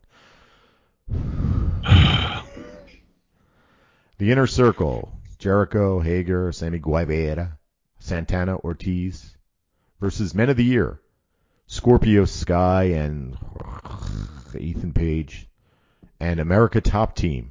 TBA, TBA, and TBA with Dan Lambert. I just wanted to say TBA a bunch of times. I'm going to go on a limb and say this is the moment when Jake Hager turns on the Inner Circle and joins American Top Team. Ooh. I've been talking about it for probably 2 months now, since the American Top Team's been showed up. I think Jake Hager's leaving. Jake Hager. Maybe we'll finally see the end of the Inner Circle. Chris, thoughts? You said who? But they just got them dope motorcycle vest things. Yeah. Inner Circle, OG. Yeah, I don't care. Yeah. I saw JDS live. Who? Junior Dos Santos. I saw him live in Philly. Yeah. I was happy to see him live. You know, he's a legend. Cool. I don't give a shit anymore. Yeah, whatever. Really? This match doesn't suck. Go ahead, Brandon. Yeah. I'm trying to think if there's something that could possibly happen during this match that would make it any bit entertaining, and I'm scratching my head. Zero. So I guess I hope that it's just the end of the Inner Circle, like you finally, when you're in a long car ride and get home to the toilet and you can just unload that diarrhea. That was me twice in the last 3 days. Let's just get home and just flush this storyline here. Maybe Dan Lambert would probably be like extra crazy, which it could go very well or very poorly. Yeah, I think he's going to take a bump or two too in this. It's a street fight, so hopefully he's like that works out for America's Top Team because they don't need to know how to wrestle. All they have to do is swing a fucking kendo stick once in a while. I hope like JDS. So if Jimmy, his who's famous JDS?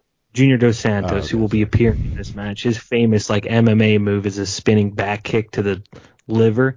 I hope he just blasts Jericho's beer gut and we see Jericho just like barf all over the place and like keel. Poison dart. Hit him with the poison dart. Jericho's fucking hair flies off like it's trying to flee his body. So that spinning back kick to the liver. It's what's his name? The liver shot is what got. If you ever seen the video of Alistair Overeem kicking Brock Lesnar and like a half second later Brock Lesnar just collapses. Mm-hmm. It's like the liver shot, you don't feel it, and then like a second later your body just goes into fucking shock. So I'm hoping if he does that, Jericho doesn't feel it, and then a half a second later all of his hair just goes. It flies out like porcupine quills. Porcupine quills. Oh my God, his hair. He used to have a head full of hair, and now he doesn't have any hair. Oh my God, speaking of JR. He hits his... Go ahead. Speaking of JR, him no-selling the Proton packs. He didn't know what the fuck they were. He didn't know what it was. Proton pack, I don't know what that is. Protein shake. Oh my God. Well, but here's the thing. Got to give him credit. The Elite are bad guys. I don't want anything to do or know anything about what these bad dudes are doing. Right. And also, I'm a good guy. Let me explain it because I also do not watch Being the Elite, even though it's part of my job. I don't watch this shit. Go ahead, Brandon. I'm sorry. You just reminded with JR. I talked about last week that there were clearly two different Dark Side of the Ring New Jack interviews where he went over the throwing the guy off the stack of scaffolding incident. Yeah. I'm pretty sure JR has been wearing the same thing. So I like to imagine that there was just one day where he's like, all right, what fucking controversies do I need to talk about back to back? It was just like he just had to run through the airplane to the steroid. Real quick, my mouth's getting dry real quick, and he takes a big swig of his barbecue sauce. He's like, all right, I've quenched my thirst. He just lawyer talked himself through like 4 separate incidents and then just backed it up, and they just cut it up over the course of the season. But right. You go back and you piece together all of JR's fucking comments, and they're all exactly the same thing. I hope Jericho gets liver kicked so hard his liver releases all that Grey Goose. It's been Pinnacle vodka. It's been holding in and just oozes out through the scalp and lets that hair slide right off. Like those WWE toys that had the sweat. Yeah. Oh my God! Remember them? Pinnacle vodka oozing out of him. There's like a quarter shot injected to each Chris Jericho action figure. Tag team match for the AEW World Tag Team Championship. The Lucha Bros with Alex Abrahantes versus FTR with Tully Blanchard. Lucha Bros dropping the title already? I don't know. Chris, no. Brandon, go ahead. I don't think so. Brandon, you go. Go ahead, Brandon. Now, this will be fun though, because as much as we over talk that FTR is a great tag team, they are good, and I've never seen a bad match from Penta and Ray Phoenix. So yeah. I guarantee you this will be entertaining as fuck. Chris, go ahead. Yeah, I agree. But I still see them. I would like to see them take a hiatus, maybe go down to Mexico. Who's that? Who's them? Oh, I'm sorry. FTR with those titles. Oh, gotcha. I was completely Triple A lost. I thought you were titles. talking about the Lucha Bros. Go ahead. No. I'd like to see. I mean, not that I want to see them off TV. I just think it would be cool them playing like gringo heels down in Mexico for a while with those tag titles. Yeah. And piss a lot of people off. Go down dressed in American clothes and start talking Yeah, about get out of my country type American stuff. flag jackets and stuff. All like evil. they'll do that. It'll be great. I hope they don't do that. Singles match. Here we go. Darby Allin finally getting his hands on MJF, which is obviously MJF losing because Wardlow's interfering. Brandon, thoughts? Like, MJF's losing. He always loses. There's no way he's winning this fucking match. Go ahead, Brandon. As much as I talk about how MJF doesn't get to me as a heel, I do genuinely hope that Darby Allin brings that tacked up skateboard out and we get to see him bleed, because I'm very annoyed with this guy, and I would like to see him genuinely get the shit kicked out. I'm hoping he comes out there and cuts that mole off MJF's neck. Chris, Yeah. I've been bitching about that mole since AEW started. I thought he had a lot of money. Go get that mole taken care of. That mole cut off. When you wrap that Burberry scarf around your neck tighter so nobody can see that thing behind your ear. Use a fucking skin tag remover. Get that. Oh God! Yeah. Yeah, they sell them on NHL Network. There you go. I That use them. suction thing. Oh. Does the person, M stand yeah. for mole? Yeah, moly jerk fuckwad. Thoughts, Chris? Yeah, I think we're going to see Wardlow finally. He's going to say some shit to Wardlow during the match and get turned on. Yeah, the old. Why And are you Wardlow- helping? Yeah, Wardlow will be, squashing heels on AEW Dark for a while. Yeah. 2 heel turns. Jake Hager and Wardlow turning babyface. Oh my God, Chris, what's going on? Chris is making arms. I can't hear anything. All right, that's it. So that's on the 13th. That's where we're watching. Well, I guess we're watching at Chris's house. We don't know. He took a walk. Yeah, we'll invite ourselves over to Chris's house on the 13th. Make it official. We just invited ourselves over to Chris's house. It's his birthday. He's got nothing else better to do. Oh, is it his birthday? It is his birthday. Saturday the I thought 13th. I just knew it was Tessa Verdi's birthday. That's a running joke, is that we've constantly on social media say happy birthday, Vinny Testaverde, or I send it to him at 12:01 on the 14th. I won't say happy birthday to him all day on the 13th, and then on the 14th at 12:01 a.m. I sent him happy birthday, Vinny Testaverde. Did you know it was Vinny Testaveri's birthday yesterday? Hey man, did you hear it was Vinny Testaverde's birthday yesterday? Because one time he got really hot about it because no one wished him happy birthday. All right, so one thing we didn't mention: R.I.P. Ring of Honor. It's taking a hiatus. Oh yeah. Yeah, it's dead. All right, it's going bye. They were paying everybody this whole time, like full contracts, which is crazy. Sinclair with that fucking PPP money, paying contracts. Oh, I mean, they were still broadcasting, weren't they? I don't know. They weren't broadcasting Ring of Honor, that's for sure. Yeah, but I mean, they're still broadcasting. Their their weird other- ass news television. Did you ever watch their news? What is their news? Sinclair's like super right wing broadcasting. So it's Okay, let me ask you this. Have you ever seen the composite clips during like the run up to the last presidential election where there's like 50 news networks around the country that are all saying the exact same editorial? You never saw that? It's pretty Yeah, wild. they just did. I just saw the same thing about something else not too long ago. Right. Yeah. That's Sinclair Broadcasting. Yeah. Good times. Do we think they're going to reinvent themselves, or that's going to just their excuse for quietly walking out the back door? I think they're just gonna. I don't know. I can't see them reinventing themselves. Nobody cares. Yeah. I mean, all the guys that are like vets there now all have their own like leagues and schools and stuff, so they'll be all right. I'm excited for Jonathan Gresham to wrestle. And we'll get to see him wrestle on TV that we don't have to hunt for, finally. Whether it's on USA Network or if it's on Turner Broadcasting. You know what I mean? We'll get to see Jonathan Gresham. He's pretty good. The Octopus. Was Jonathan Gresham the one that won the New Japan Rumble when we went? New Japan Rumble we went to. Yeah, he knocked out that was Suzuki Kenny and King. Jushin Liger. That was Kenny King. Yeah, Kenny King's an older guy. Yeah, Jonathan Gresham was coming. Oh, Jonathan Gresham he was like He's Jordan Grace's husband or boyfriend. Yeah, but I believe Kenny King was with the other guy. He was with Romantic Touch. Yeah, that was that's Rhett Titus. Rhett Titus. And Jonathan Gresham, when he was in Ring of Honor, he was like very hard to put my finger correctly on what he was. Kind of like a prosperity preacher / gospel singer kind of thing. Yeah, I don't remember that. Not as a character, but the video package labeled him as one. Like he was very it's very hard to, if you ever saw how do I even frame this to make it even do it justice? If you ever saw, so how they would sell music on TV. They would sell like an album of a bunch of people. Right. Like different compilations. Yeah. Time Life Music presents. Right. But they would show a video that would go with each song that they were highlighting. But it wasn't a video of the band. It looked kind of like if they had it's so hard, but that's what it was. It looked like some cheesy video on best gospel tracks of the 90s, and he was walking down the street. It looked just like it was produced by Time Life Video. It was wild the way that they did it. And if you saw it, you could kind of see you'd have to see it. I can't do it justice explaining it. Right. He's a very good wrestler.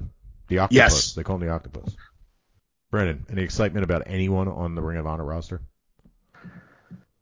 No, I don't really watch Ring of Honor. I was going to say that's unfortunate, Chris, because our whole medium relies on the fact that you can do a great job of explaining. Yeah, I know, man. I didn't do it any justice. I'm sorry I didn't, because it was it's so difficult to explain, but it was so when I saw it going to a Ring of Honor show, it made complete sense to me immediately. I just couldn't tell you what it was. You understand what I mean? Right. It's a bummer. It's kind of hard to do that. But R.I.P. Ring of Honor. It's dead. They were able to. Go ahead, Brandon. I'm sorry. They were able to pay their salary through the rest of the year. And since then they got to cut Marty Scurll mid-year and saves that money. made up for the rest of the employees for. Fuck right. Marty Scurll was the booker. Remember? That was the beginning of the end. It had nothing to do with COVID. It was Marty Scurll. That's why he had the plague mask on all the time, because he was spreading COVID through sex with underage women. Oh well. R.I.P. Ring of Honor. We'll never see it again.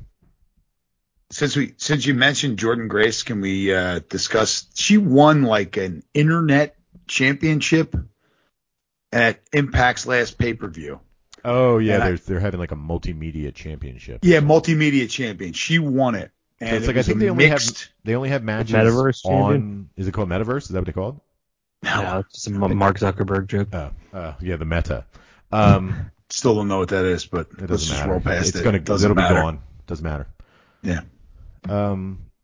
Yeah. I think they only have their matches on social media or something like that. Okay. Well, she won this match, and if you can go back and watch it, it was mixed gender. Mm-hmm. Right. So she was wrestling men and women. I think I saw a couple GIFs or a quick video. She took out 3 different people. Mm-hmm. She took out 2 of them while she had somebody up in the Muscle Buster, hold them up in the air. Nice. Then she pinned that person after the Muscle Buster, and then whatever her final, I think her finisher is the Muscle Buster, but she does I was about to say Kanuku Driver, which mm-hmm. is the Muscle Buster. The Tiger Driver, she does that, finish the last person. So she's their, what do they call it, multimedia champion? Something like that. Yeah. Something like that, but just the last metaphysical. The last the final sequence of that match was pretty wild to see her. She's out of control. Yeah. They also have a woman on their roster named Roxy. Nice. Well, not anymore. Well, I guess they're paid through the end of the year. Yeah, I think it's they're paid through the end of the year, and then if their contract was a long-term contract, they have till March. They're going to pay them through March. I mean, nice job by Sinclair, I guess. All right. I have one thing I'd like to bring up real Yes, go quick. ahead. Does anyone have any thoughts on this? Good. Wyndham Rotunda, formerly known as Bray Wyatt, finally changed his online presence to Wyndham 6, number 6, which is one of the few numbers under 10 that's not been taken in the Dark Order. Do we think that he's going to show up and join the Dark Order as their new leader? I mean, And do I care? well, I guess more importantly, do either of you care? I mean, yeah, sure. Looks it'd like cool that might to be see where him, we're headed. Dark Order's kind of a comedy gimmick now. Is he going to show up and be like, I'm here to lead you? Because Bray Wyatt's not really, he's serious business, right? Yeah. I don't know. Yeah, I don't know if Get they're going more to try to serious turn it business around. than Bray Wyatt. Yeah, he's super serious business. Wouldn't be terrible to have him in there. Might get something there, yeah. Yeah. That's a No, guy I that's think- definitely wasted talent with WWE for sure. They didn't No, know I what to do think with him. I think we'll get him in there, and I also think good on them that they're going to wait a while. But somebody had also made mention that his non-compete just went up. I don't know how long that was for. A couple weeks ago. I think his non-compete went up a couple of weeks ago, I think. So maybe he'll make an appearance this. Maybe he'll be at the pay-per-view. That'd be exciting. There's a You know match what's not that has exciting? an entire crew of people outside of the ring for no fucking reason. Yeah. And one of that entire crew of people is the Dark fucking Order. So Maybe he shows up and fucking he's the Yeah. one that cost Kenny Omega the match, and Kenny's like, Yeah. look at me, I'm an evil Bleh. man, and then it ends up it's not about him, it's about the Dark Order. yeah. Who knows? Just wanted to call it out as like All right, a looming plot. Good theorem. Because we never got over their inner working fighting, did we? They kind of just like smoothed it over because of Ty Conti and No, well we discussed this. I'll go over my theory on it real quick because it never really made any sense because they didn't tell the story correctly. But they were internally battling, and then they all happened to get together and get on the same page again at the Brody Lee tribute show. Right. That was what brought them all back together. They just did a very poor job of explaining what was going on when it happened. it would It make was just like- sense. If Bray was the one to take over, it would make total sense. Yeah. Will we Because then wait they- until the but I mean- anniversary show, though? No. I mean, that was what brought them all back together. I know, I'm was changing the anniversary subject, show. though. Would we Well, will we put them together? Will we put them together? Sorry, we're running out of time. I'm trying to get as many, That's all right. many points in as possible. Oh, just Will they put them back just- together in the Brody Lee Memorial show, which is he passed away in December? Yeah, it's a year from now. No. Oh no, that's this year coming up. It's Hold on, I'm sorry. December. I think it would. Yeah. All I'm saying is I think it would work to have him and Hangman in that Dark Order because they're one problem is they're not star-studded enough to go with the Elite. So I think both of them could coexist within that faction, and it would probably work out. So we can get out of here. But Now I'm actually like questioning my entire existence because Bray Wyatt's going to show up. Wyndham 6. The Doc number 6. Wyndham 6. So boring. Good name. Good choice. Well, great selection. All right, let's get out of here. We already settled we're going to Chris's house. We invited ourselves over for his birthday. He has no choice. We have to go hang out there and watch the. Yeah, I'm working that night, guys. All right, cool. We'll be at your house. We'll see you after you're done work. Thanks for joining us this week, and join us here every week at Wrestling is Hard. Follow us on Instagram and Twitter at Hard4 Wrestling. Subscribe and follow. Tell your friends. And for Brandon and Chris, I am Jim, and we'll be back here next week.